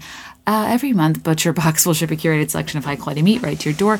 Each box is 9 to 11 pounds of meat, enough for 24 individual meals. And it's kind of a no-brainer as I sit here in the tundra. I haven't left my apartment in days. We are just subsisting off of what's in our freezer. And it's the way meat should be. So for a limited time, ButcherBox is offering members 2 New York strip steaks and 1 pack of bacon for free in their first box. Just go to butcherbox.com/BeThereIn5. That's butcherbox.com/BeThereIn5 to get 2 New York strip steaks and 1 pack of bacon for free in your first box. I was just gonna... in case people aren't familiar, Whatever. you just have to hear how the beginning. Imagine gluing eyes with some guy in the front row that's not into you. Sometimes the snow comes down in June. Sometimes the sun goes round the moon. I see the passion in your eyes. Sometimes Guys. That's probably going to be my outro song. Oh, I don't know totally. why that's so funny That to me. is so funny because it's so mature for high school. Yeah, right. Yeah. And it's almost like would be less funny if you did like Celine Dion, You Were My Strength When I Was Weak. Because that was like kind of popular and cliche, but like... No one was singing this Right. in high school. Sorry. Okay, I have a story for you. I catfished myself in the heyday of AIM. The year is 2005. I'm in 8th grade. We're just getting boy crazy, and AIM is everything. For reasons now unbeknownst to me, I made up a fake boyfriend named Jake. I wonder if it was the other Jake. Jake from State Farm. Jake from State Farm. Who lived in my neighborhood and went to a different school. To bring the story to life, I made him a fake AIM account. His screen name was Jake the Skate 945 because he was a skater boy, obviously. And 945 were the last 3 digits of my home phone number. I would log into each account separately on my computer and my parents' desktop, have chat conversations between myself and Jake. I literally had to walk between 2 rooms of my home to accomplish this task, all while trying to act cool as a cucumber because my parents didn't even allow me to have an AIM account. To solidify my budding romance, I printed off our IM transcripts and brought them to my lunch table to my crew as proof of my BF. No one cared, thank God, and Jake disappeared in a matter of months. But I get it. You don't want to be the one friend that's inexperienced. I know. I would always tell people I already had my first kiss and I met a guy at the beach. That was your your story. Like in Sanderling. Hey, I did meet someone in Sanderling. You did. But like my parents would have never let me Mary-Kate and Ashley style Holiday the Sun go off on escapades to retrieve stolen antiquities with people I just met. Oh, I have to read a submission from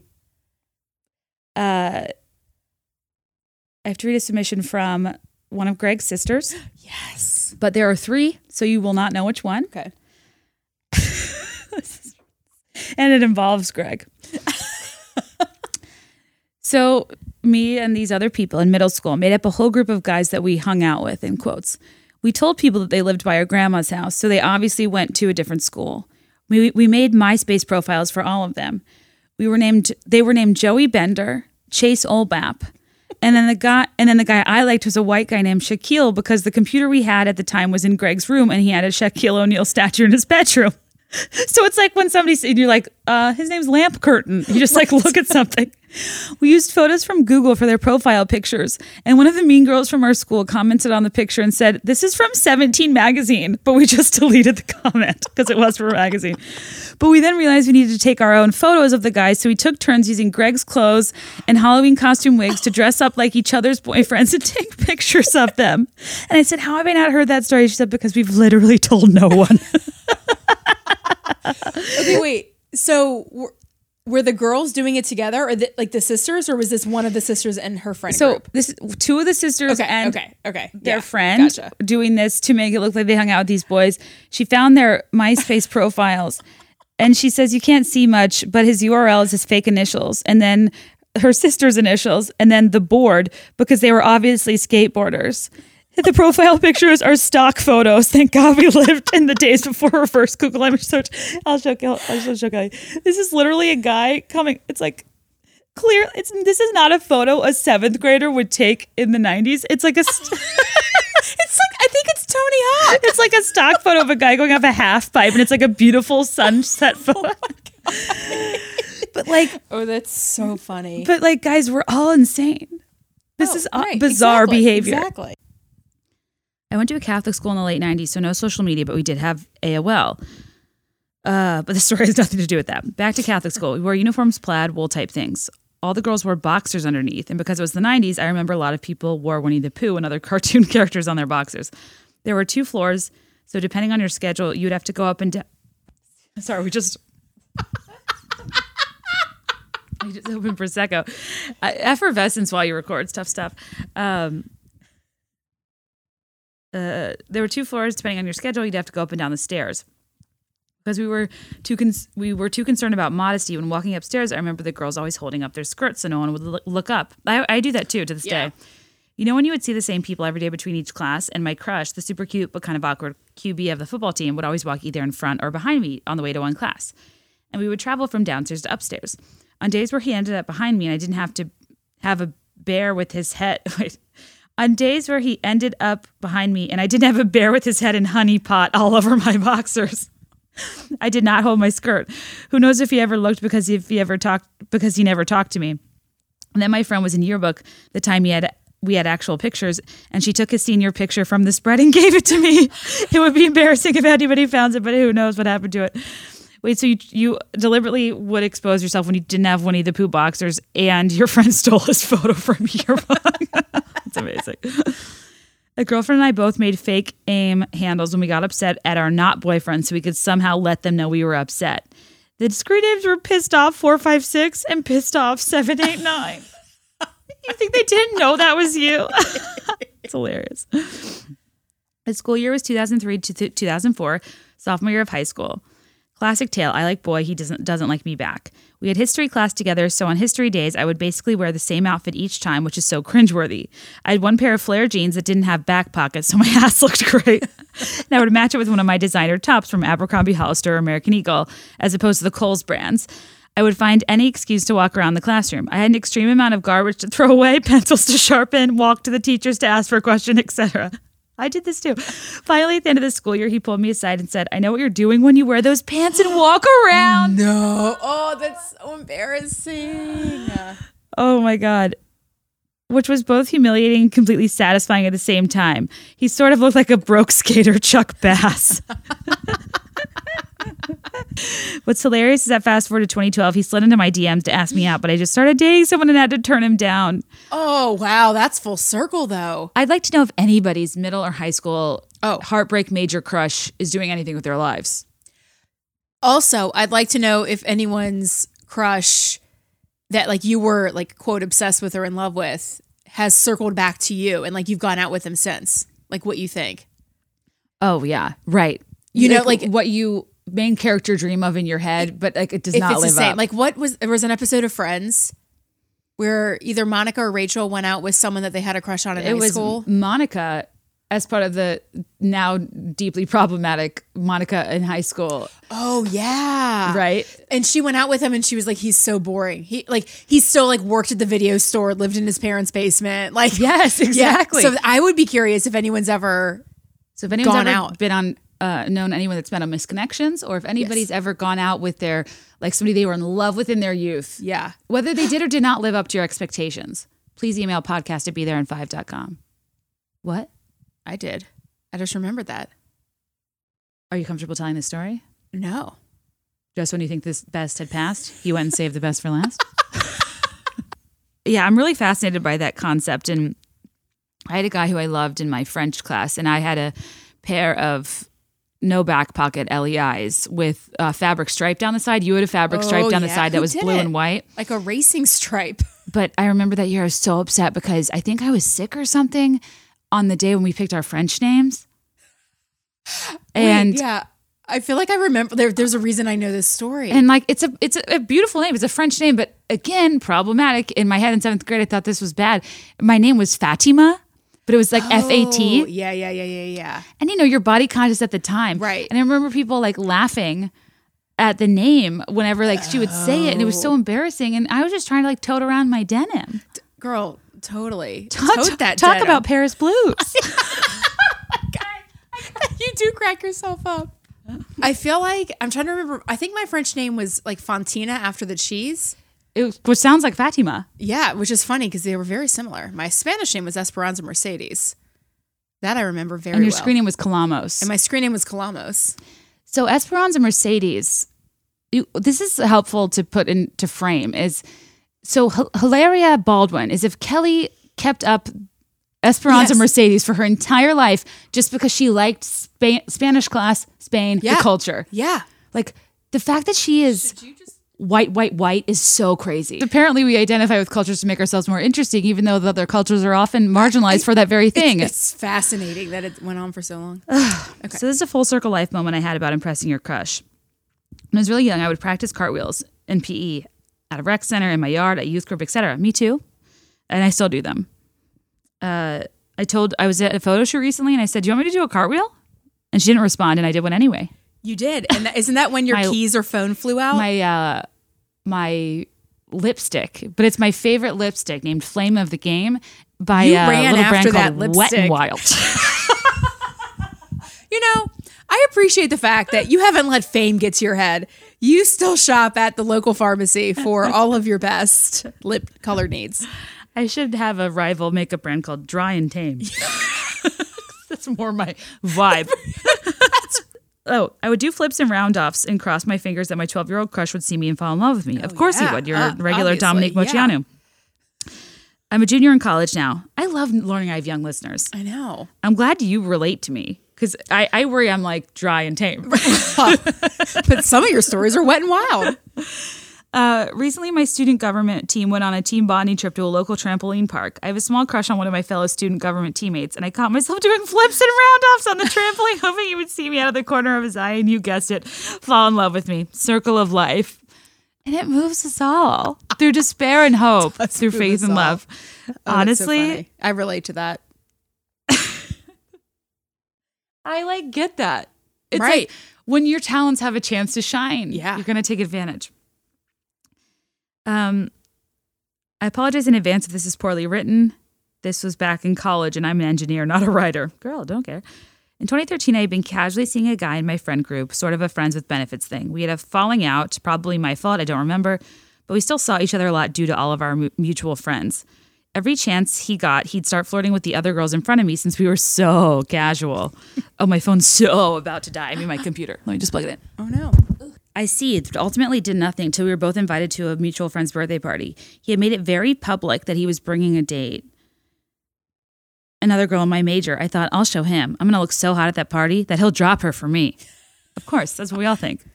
Happens all the time. Even Charlotte knows it's a ruse, but we're just like tube top. Like, obviously, we're making out in a corner.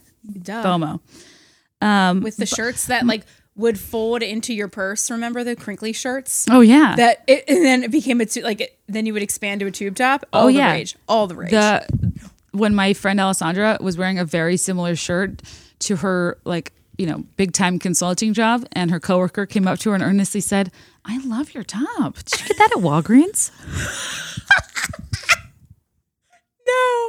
No, she wasn't kidding. And then obviously we went to the Walgreens and there was a very similar. That is because she was wearing a Banana Republic shirt that had that material. Yes. Yeah. But Walgreens was for some reason in the 2010s selling those tiny shirts. Oh, That's yeah. awesome. I got incredibly. Okay. I scoured the internet for a cheap dress that was guaranteed to make him swoon. I landed on a faux leather option with suspender-like straps. Definitely not my style. I spent the entire night strutting in my tight dress while he stayed focused on his date. I got incredibly drunk and upset, but managed to make my way back to the house he shared with our friends. Mind you, I don't live there, and he had brought her back for the night. I stayed up as late as I could with our other friends until they went upstairs for the night. I slept on their couch, hoping he would come downstairs in the morning and realize he had made a mistake. In your leather... Unfortunately, instead I got to hear him and his date whisper about how desperate and pathetic I was while he walked her out of the house that morning. She included a picture, Cal. You look beautiful. My heart goes out. I know, you really do. You look beautiful, and like you could have been in like, you know, the Christina Aguilera Fighter video, and she dressed as a moth. It's a very specific You were in reference. plum tights. That's, I feel for you. For the record, you look amazing. Yeah. And also, the part to me that just is so relatable is you go to a party with the best of intentions of main charactering, of showing him what he's missing, and you get so drunk and inevitably get upset because you are upset. And that's what I always did. Yep. A fun, breezy night would turn into me like, you know, crying in a bathroom stall and causing like all of my friends to have to comfort me when that's not what you want. No, furthest thing from it. But you can't stop crying because when you drink Everclear from an Nalgene, or in my Mixed with case, Crystal Light. from a watermelon, they would turn Everclear. handles of Everclear upside down in fruits. Oh, yeah. In middle school, I made a fake MSN Messenger account, Chad.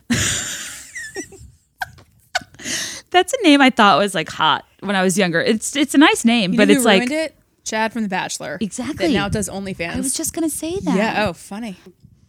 You know who also has an OnlyFans is Karini, like Pole and Karini from 90 Day Fiance.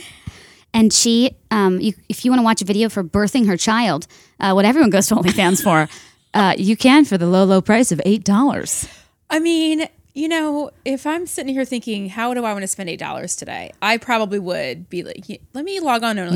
Yeah. Let me watch the birth of a child. I am That is money well spent. canceling my Disney Plus subscription.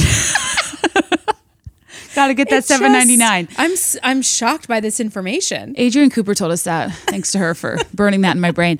Forever. Because I didn't know people used OnlyFans for non-sexy stuff, and I guess Right. I'm not one to judge your fetish or kink if you're into that. But to be a fly on the wall at the conversation about price point, like, okay, gang, we have this video, me crowning. What do you think? What for the $9 price of too a much. cup of coffee, specifically a venti frappuccino with an extra shot of ristretto? That's exactly what that would cost. Okay. So she added a fake MSN Messenger account, Chad, at a sleepover. She added her crushes to Chad's account and started to chat with her crushes from this fake account, pretending he met her on a ski trip, telling them how attractive and cool he thought I was and how lucky they were that they could live close by and date me. No. But here's the problem. I need follow-up. This is why Kelly and I were like wishing sometimes we could get people's phone numbers and just like call them out of nowhere. And I want to call people and be like, hey, it's Kate, and see if they know who it is. And So then if ask you write follow-up into questions. podcast to Be There in 5 and you don't mind being called, please include your phone number. Yeah, and I promise I won't like send you text updates, maybe. Are you going to send them how it sucks to be single on Valentine's Day? Precisely. This takes place in 2008. It includes keywords and phrases such as MySpace, John Tucker, and low-rise jeans. I never dated much in high school, but I had a fling with a boy named Sam when I was 16, meaning I was passionately in love and he was unresponsive, emotionally unavailable, and residing in another city. We met at a college prep summer camp in North Carolina, and it turned out we lived 2 hours apart in Florida. We messaged on MySpace for around 10 months and met up twice. Oh, this is dangerous. I finally asked him over MySpace something to the effect of, what are we doing here? Is this a relationship? And then he obviously ghosted me. Months later, I got a message on my brand new Facebook account from a girl I'd never heard of, Melissa. Of course, her name is Melissa. The popular girl in my grade was named Melissa. She asked me if I dated Sam. I said, depends on who you ask. Sorry. Oh, that's funny. That's a quippy response. She proceeded to tell me that he'd been super into me, but was traumatized from a previous relationship and couldn't commit. And also, he had been in a long-distance MySpace non-relationship with her, and it overlapped with mine. She'd also gotten her heart broken and found out about me. I think that was him. Because why would a girl who you were the rival tell you that he was super into you. Oh. So that because that statement says, it affirms that he was into you, but he was traumatized by a relationship, so he couldn't commit to like get himself off the hook, and also makes you jealous by telling you about an overlap relationship. Yeah, that's a Venn diagram that seems self-serving. We got to talking, commiserating, and long story short, we decided my mom would drive me 2 to 3 hours to meet her. Oh my God, this is real? Oh my God. Oh my God. Oh no. Oh my God. We proceeded to do our best hair, fashion, and makeup and stage a John Tucker Must Die photo shoot. My mom took the photos. We posted them on Facebook, tagged the boy in them, and captioned them with the lines he had used on both of us. Wait, is send me the photos. No. If you remember John Tucker Must Die, they all dated Jesse Metcalf and then sabotaged him. It was like Ashanti, Sophia Bush. I'm pretty sure that is not a real photo from the film John Tucker Must Die with the lower back tattoo. I think they photoshopped that. That is? Sam and I both somehow ended up at the same college. In a college of 50,000 students, we ran into each other constantly. That's the guy. I had class in the same lecture hall right after he did, and we passed each other 3 times a week. Around 3/4 of the way through the semester, this squirmy Pisces boy chased me down and gave me a heartfelt apology how I didn't deserve how he treated me. She signed it her name, Esquire, age 30. Proud of you for your law degree. Proud of you for your gumption. That is so funny. She sent a photo of the 2 girls, and they're both one's wearing plaid shorts and a polo, and she's wearing low-rise flared jeans and a polo. I believe I see a pop collar. It's so good. It's so good. Guys. Oh, yeah. Okay, when I say pop culture matters, what I mean is we watch and absorb things our whole lives that we made normal. The fact that you thought you should do a JTMD to resolve this situation, John Tucker Must Die, is hilarious. And your mom took photos. No, I love that the mom took photos. That is amazing. While you're pulling up the next story, I have a similar story. So a few years ago, I was dating someone, and then we were dating, 8 or 9 months.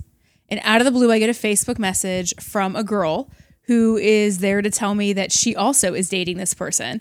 So I am devastated. She is devastated.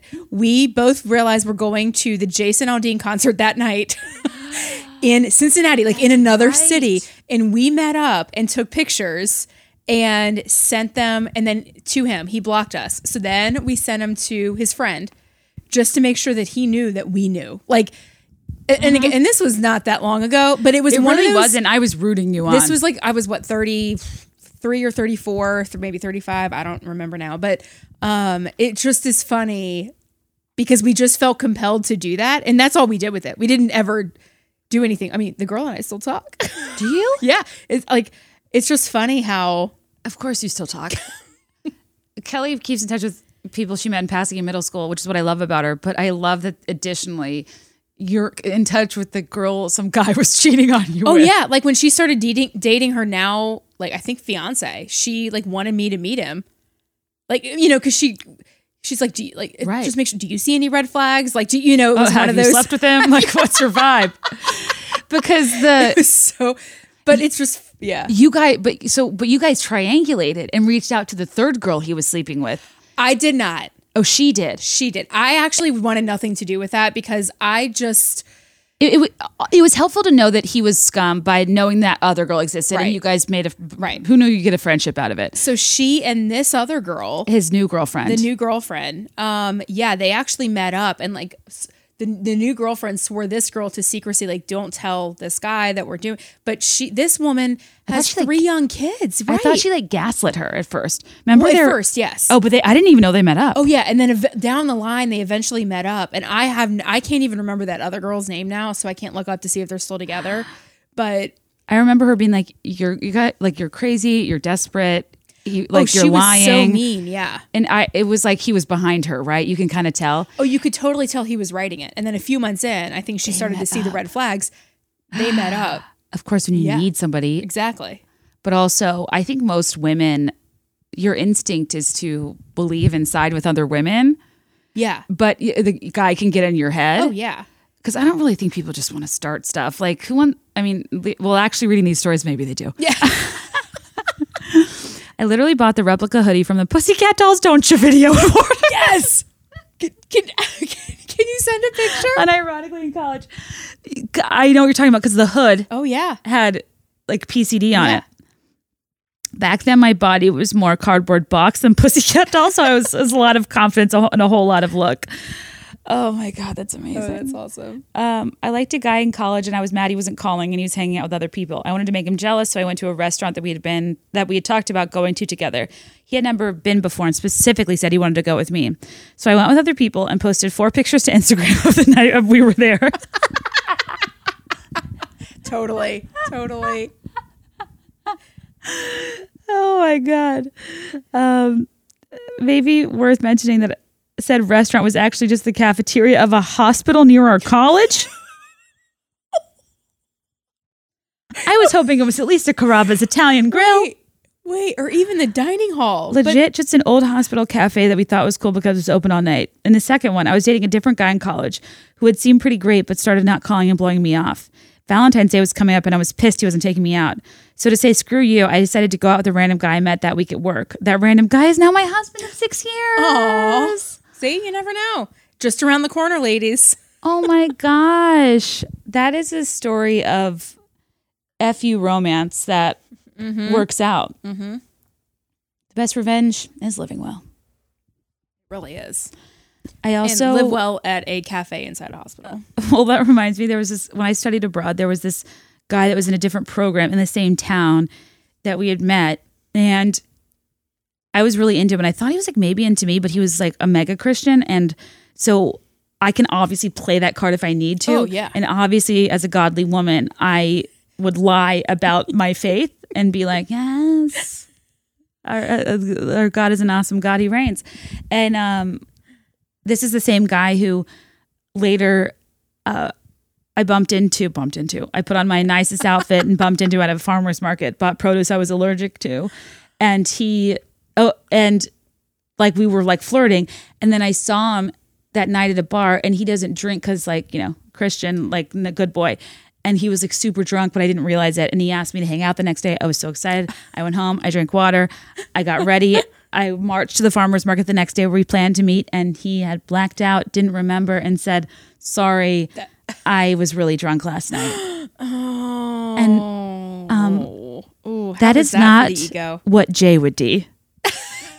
Jay would have been like, yeah, after my shift, let's go get an ice cream cone. Right. Girl. Honestly, that still makes me feel a little sad. It's just sad. Because I was 21. Because you were, I was like older. Oh. But also, the reason I'm telling that story is because when we were abroad, he was like, I got to show you guys this amazing, affordable lunch option. And we were like, oh my God, that's amazing.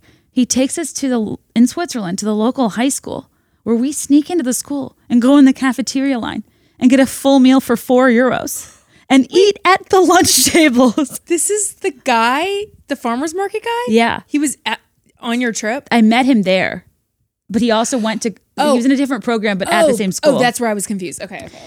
And we would go to this high school cafeteria and we were like, this is a steal. Because I guess in Switzerland, wait, before you fly out tomorrow, should we run by Godwin and see if they're serving up some do you think in this world fries? that could happen? No. Godwin had the best fries though, and the best chicken parm.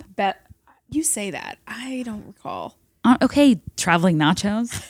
I love traveling nachos. You probably eat Stromboli too. I could eat some traveling nachos right now. I do love Stromboli. Stromboli day was like their phoning it in day. Don't hate. I met this guy on Hinge and we dated for about a month, and then he dumped me at one of my favorite bars after I'd had a stressful day at work. So obviously I went home and got drunk with my roommate and changed one of the prompts in my Hinge profile to be about getting dumped by an asshole at my favorite bar. Since I was drunk when I changed it, I didn't realize I had done that for a couple weeks. And some guy responded directly to the prompt and I was mortified. I immediately changed it to something more normal. That's impressive to change your Hinge profile, like as your opening line. That is impressive. Have it's you ever a risky drunk game. Profile updated? I haven't drunk profile updated. However, I have let friends specifically. So my girlfriends that have never been on dating apps love to get on mine just to look. My guy friends are like, this is what guys are looking for. And they'll change my profile. And I'll be like, oh, that's funny, thinking I'll change it back tonight. And I will forget for a couple days. And then I'm like, oh my gosh, that's so embarrassing. Like something that they think is like seductive, but they haven't been dating for like 20 years. Exactly. And it makes me look like I'm this like floozy. Like, It's like, but the problem, I just get, you know, especially now that I'm back in like Richmond, I'm just like, it's probably people like that I knew 20 years ago that are like, what the hell? yeah, it's like Kelly, Virginia, cute face, little waist, and a big behind. Like a quote from Bubba Sparks 20 years ago. To that effect, exactly. In 6th or 7th grade, I had never kissed a boy at this point. Back in Zanga days, I talked about this guy's bed being so soft, hoping my longtime crush would see it. This kid with the bed was a grade above me and lived in my neighborhood. We'd been to each other's houses, but not very often because I was doing weird stuff like posting about his bed on Zanga. Nothing ever happened, but looking back, I'm not even sure I made it past their kitchen and living room. My crush never mentioned the betrayal I was trying to portray, but my mom ended up seeing the post and I got grounded. His bed is so soft. That is, you know, God bless you. My crush's brother had a waterbed. Ooh. And this isn't because I wanted to impress somebody. I just liked it and I jumped on it. And I remember my friend telling me it could pop, but I don't know if that's true. Pretty sure it is true. Can you imagine? Could you imagine? That is not the But type also, of getting wet that I was. So remember back in the 80s, waterbeds were all the rage. I actually remember friends' parents having waterbeds. Have you seen a waterbed advertised at all in the last 2 decades? I think there's like a problem with them, like their Oh, okay. flammability or their pop. There's something, yeah. Otherwise, why wouldn't people have them? Mom just texted to check in on how your flight was. I don't think she saw that you called. Oh, yeah. Tell her I called her and that I'm leaving tomorrow. Recording, but Yeah, you could text her while I'm talking. Just so she knows. She'll probably worry. yeah.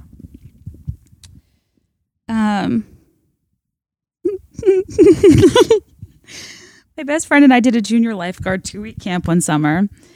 There was a really cute boy in our group that I had a major crush on, but I'm pretty sure he didn't know my name. I found a toe ring in the locker room and wore it on my ring finger to get him to notice and be jealous another guy was into me. I was 12. What did I think? You think I was engaged?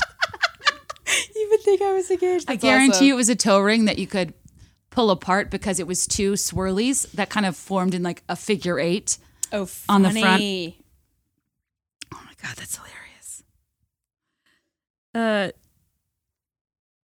I feel like there were several times in my life I tried to make my friends jealous. In 2007, I moved abroad with my family in high school. I had a chance to reinvent myself.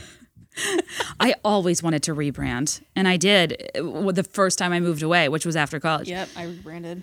The first few months were hard, but I had to show my friends at home I was having so much fun internationally with my new super cool international friends. On Facebook, there used to be a quotes section. Oh, yes. Wait, I'm trying to remember. Yep. It was like the about me. It was like age, relationship status, location, quote. I do not remember that. Oh, yeah, and funny. you're like, some women I aren't meant to definitely be tamed. Oh. They must wait to find someone just as wild to run with. On my quest to prove to my friends at home that I was making so many friends, I added the most random quotes said by random names. So friends at home thought I was cool and already deep in level 10 friendship with new friends, and friends at my new school thought I was funny and popular. There were quotes like, and she kept the cheese, -Abby. I didn't know an Abby. I'm sure no one cared or even read it, but I was so determined to craft a new personality in a new country and help from newly joined Facebook, which would have really given me an opportunity to reinvent myself. Oh my God. That's what I mean. Inside jokes. That's awesome. All the rage.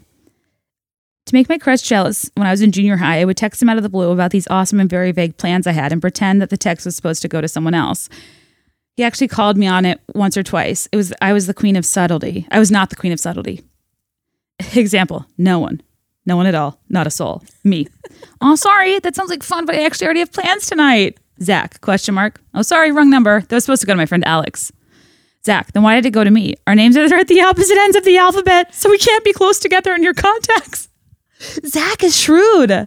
Zach is shrewd. Oh my God, from A to Z. After reading Too Many Girl Gets Her Man Because He Realizes He Loves Her After She Almost Dies books. Like Walk to Remember or like Fault in Our Stars. I love sick lit. I genuinely love that I could strike up conversations with my crushes by gently coughing or cutely sneezing. I remember sitting behind my crush at school and gently coughing every 5 minutes. It felt like a success because he turned around and said, "Oh my gosh, are you feeling okay?" That's how I knew we were in love.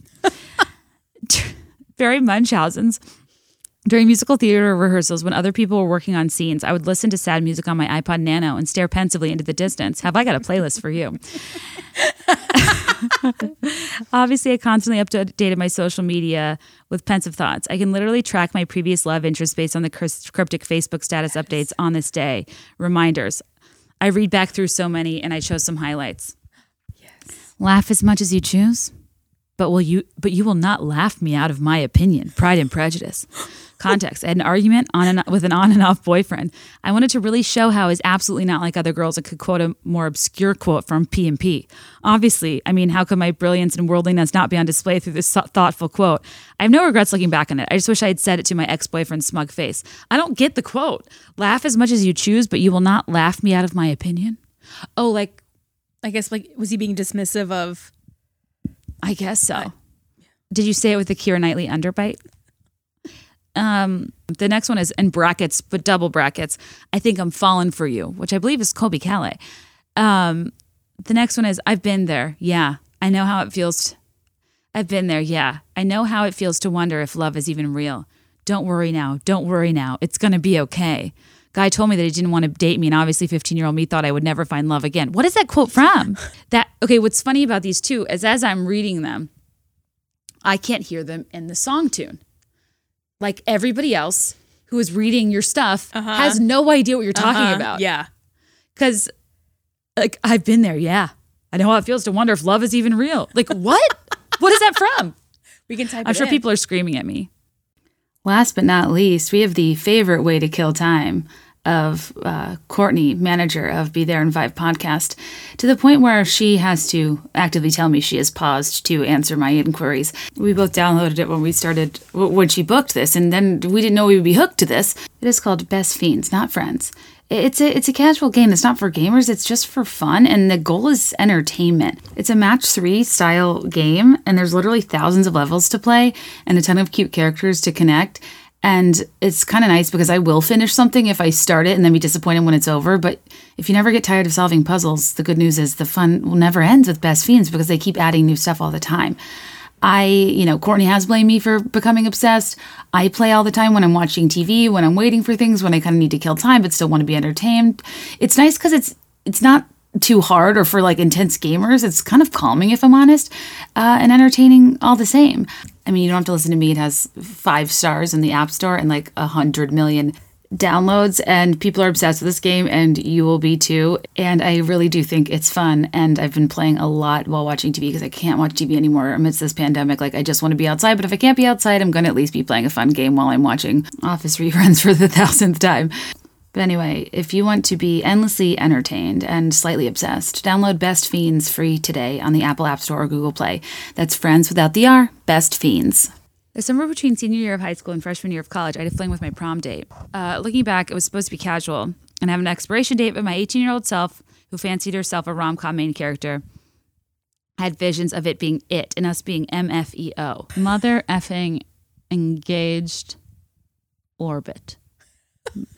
I have no idea. Married first, engaged originally. Manic female energy otherwise. What would that be? What? It's MFEO? Mad friends, engaged otherwise. More fun. Every other. Kate. Might find each other. Close. What? Made for each other. You're so on track. It's not manic female energized otherwise. When he got to college, he's on the East Coast, I'm in the Midwest. I would see him tagged in Facebook pictures and girls writing on his wall. And of course, I got irrationally jealous. So what did I do? I had my new guy friend from the floor up, who was gay, start to take dozens of flirty photos of me and put them on Facebook called College Nights with captions like, "Can't you feel my heartbeat fast? I want this to last." That is from, I do know that one. That is from Cascada's Every Time We Touch.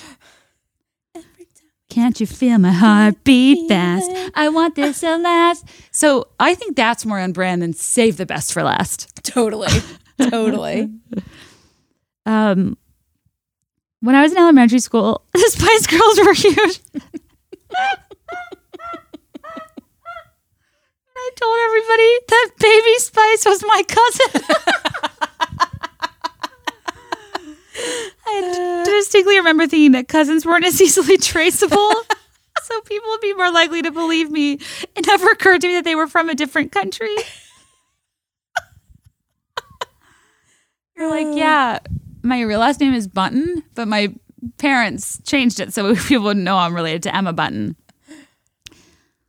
Kissed my ex's brother at a party where I knew he would see us from across the room. Ooh.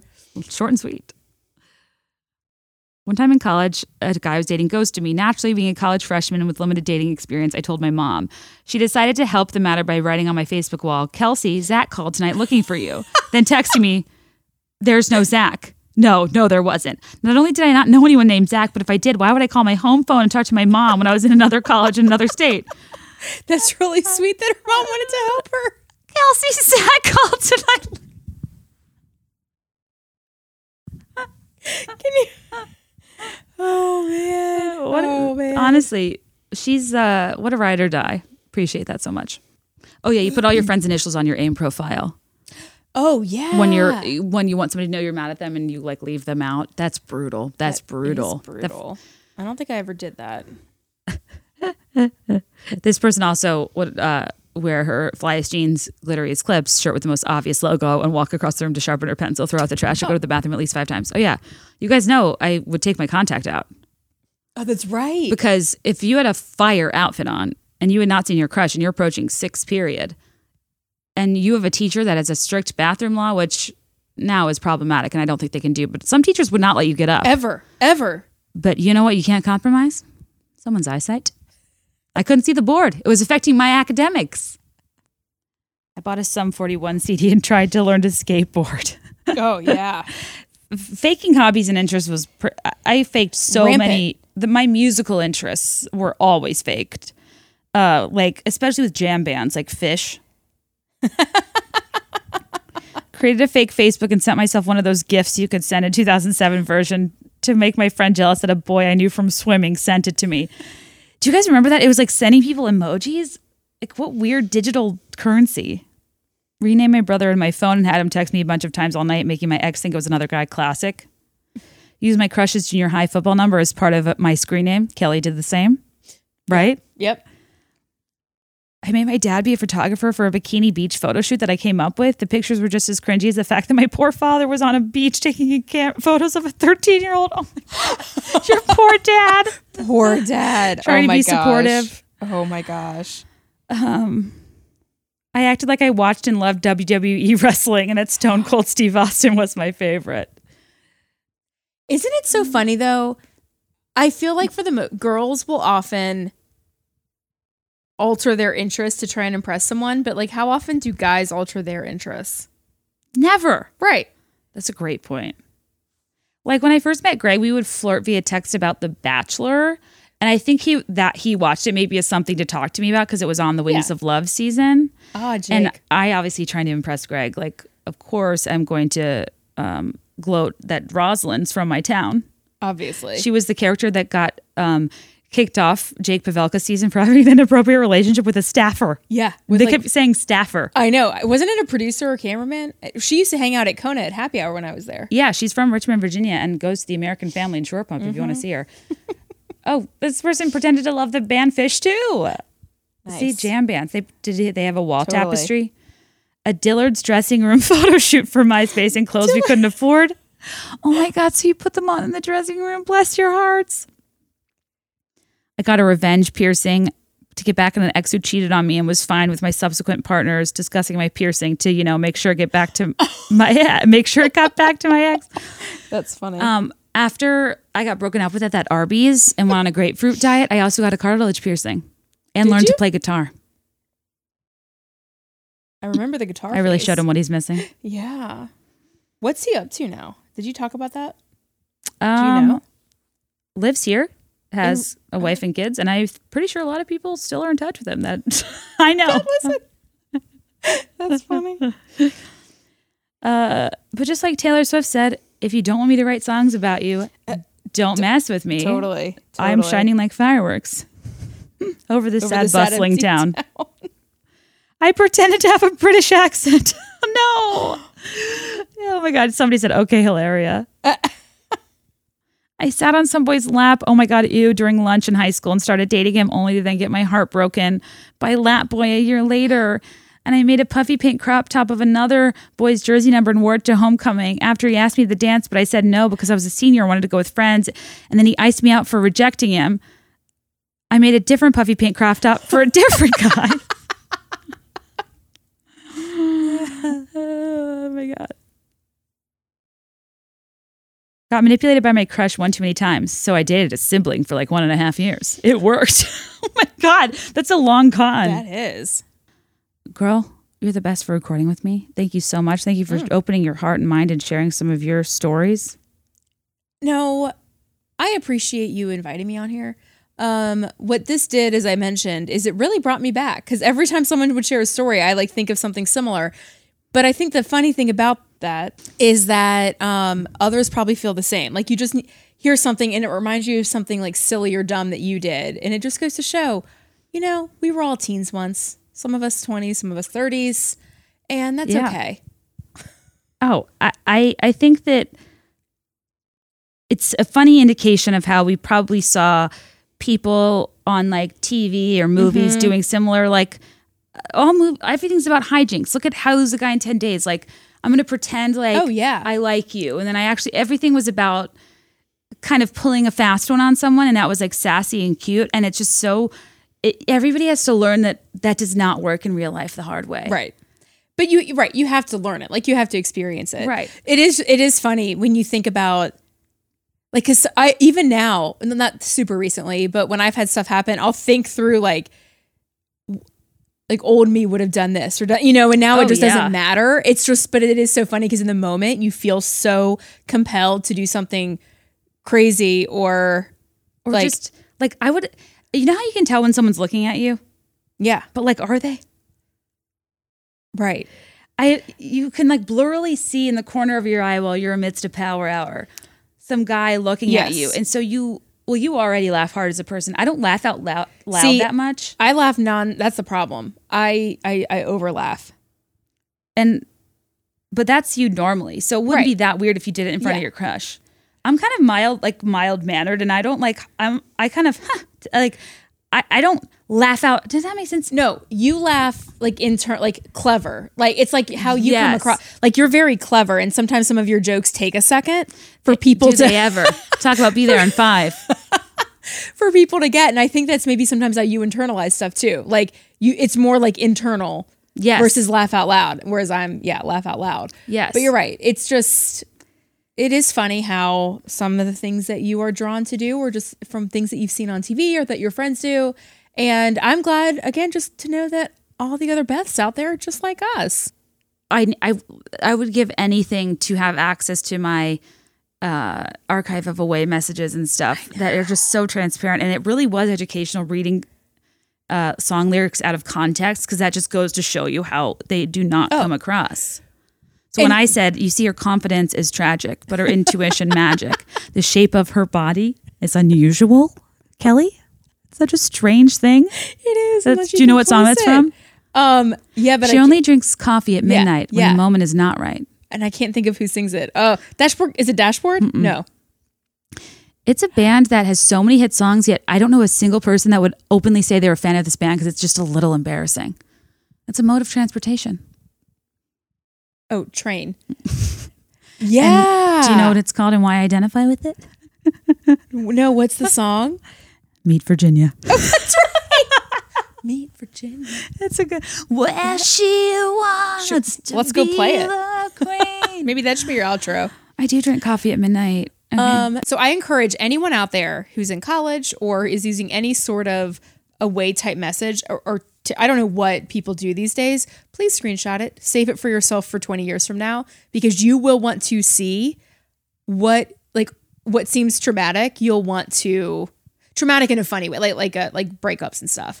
You'll want to be able to look back on that. Oh yeah, and I'd argue too, if you're acknowledging in real time it's so cringy you want to screenshot it, maybe don't do it. Better advice. I'm trying to think of content for you. Send us your stuff. Oh well. Oh gosh. Well, thank you, Kelly. You're a gem. You're a gem. And happy Valentine's Day. Happy Valentine's Day to you. All right, I'll do an outro later. Okay. Bye. Oh my gosh, that was so much fun. You guys are awesome for sending in these stories, and there are more. I will probably end up doing another episode. I could talk about this topic for a long time, and I'm just feeling like I want to talk about light things these days. And I hope you liked the episode as much as I did.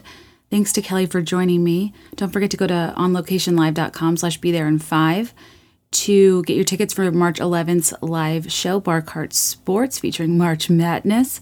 Follow me on Instagram at BeThereIn5. Share with a friend. Write a review. Send me an email, podcast@BeThereIn5.com. I don't care what it is, how you do it. I just love hearing from you. It's been interesting. Like, I think that's why I loved performing and doing the live show so much when I started to before the pandemic, because it made this all like feel real, and I felt connected, and I could see people and talk to people, and otherwise I'm just sitting here alone talking to myself. So it's so nice to hear from you guys, and I appreciate everything you do. I think that okay, I'm back. That was a fire alarm. You can hear how it's only it doesn't even go off in my apartment. It's in the hallway. It's kind of dull. But yeah, that was an interesting exercise for me. I just grabbed my computer, my wallet, my husband and I's passports, my dog, a warm outfit, and a box of Nerds gummy clusters. In a turn of events I did not see coming. It is funny how if you live in a big building in the city, you're not always as fast to, leave it as you should be, because there's so many freaking false alarms, and there's like 14, inches of snow outside. But I was pretty swift. But it is funny how when you make like a quick decision and you grab what you think you need, like it just goes to show how badly I need to Marie Kondo. Because after the clusters and the things I just mentioned, I was like, meh, I'm good. I'm good. I'll replace the rest. We think we need so many things, but like, do we? Because when push comes to shove, I'm like, if Greg's okay, if Tugboat's okay, if I have a way to identify myself and, treat myself, I guess, with gummy clusters, I'm good. Anyways, that's also not to make light of a disaster. I know so many people are suffering in Texas right now, and I know that, your home, your belongings, your family being displaced or in exposed to the elements is like so dangerous and scary. And I meant to say that earlier. My God, if anybody out there is in Texas, if and when you get a chance to listen to this, I am thinking about you. I love you so much. There are no words for how deeply I understand that it's not for like weakness or lack of preparation on the people's part. It's truly an infrastructural issue. And holy crap, there's a lot of stuff I didn't know about power grids prior to this, and it just annoys me that I'm seeing so many memes of people like making fun of Texans, and it's like, shut up.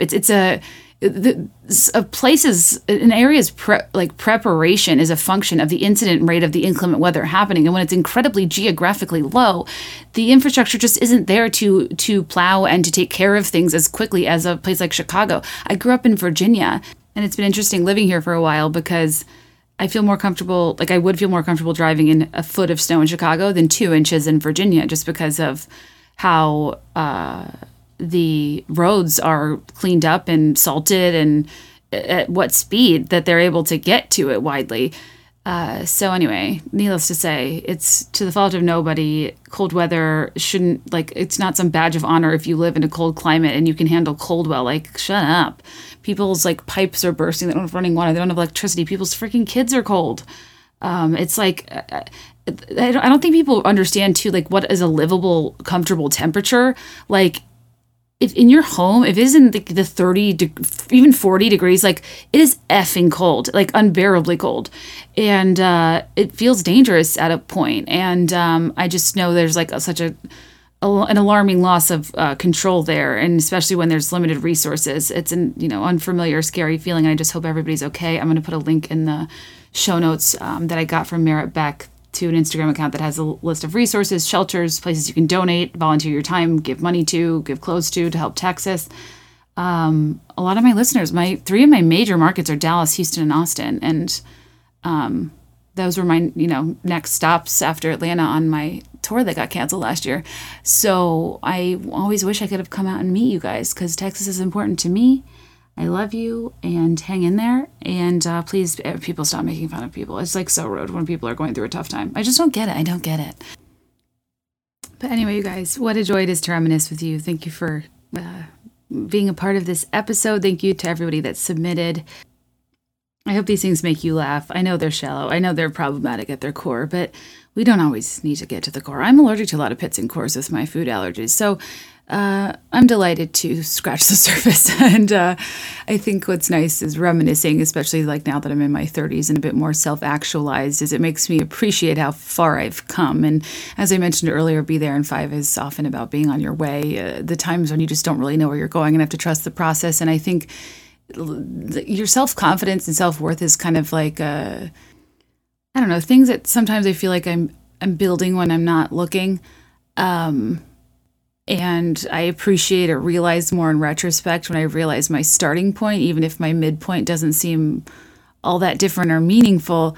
I think that the older we get and the more we sit in our convictions and our values, and the more we focus on things that freaking matter, like our personalities and our talent and our work ethic and our families and friendships, and I don't know, it's like I was spending so much time trying to be somebody else in my youth that I never met myself until I was a bit older. And I mean, I've virtually met many of you guys, and I think you're pretty damn impressive, and I like you a hell of a lot. And I hope listening back to this just makes you realize that you like who you've become, you care for and laugh at who you were, but at the same time, what matters more is who you are now, and what you've done most recently. And some might say that you've saved the best version of you. You've saved the best for last.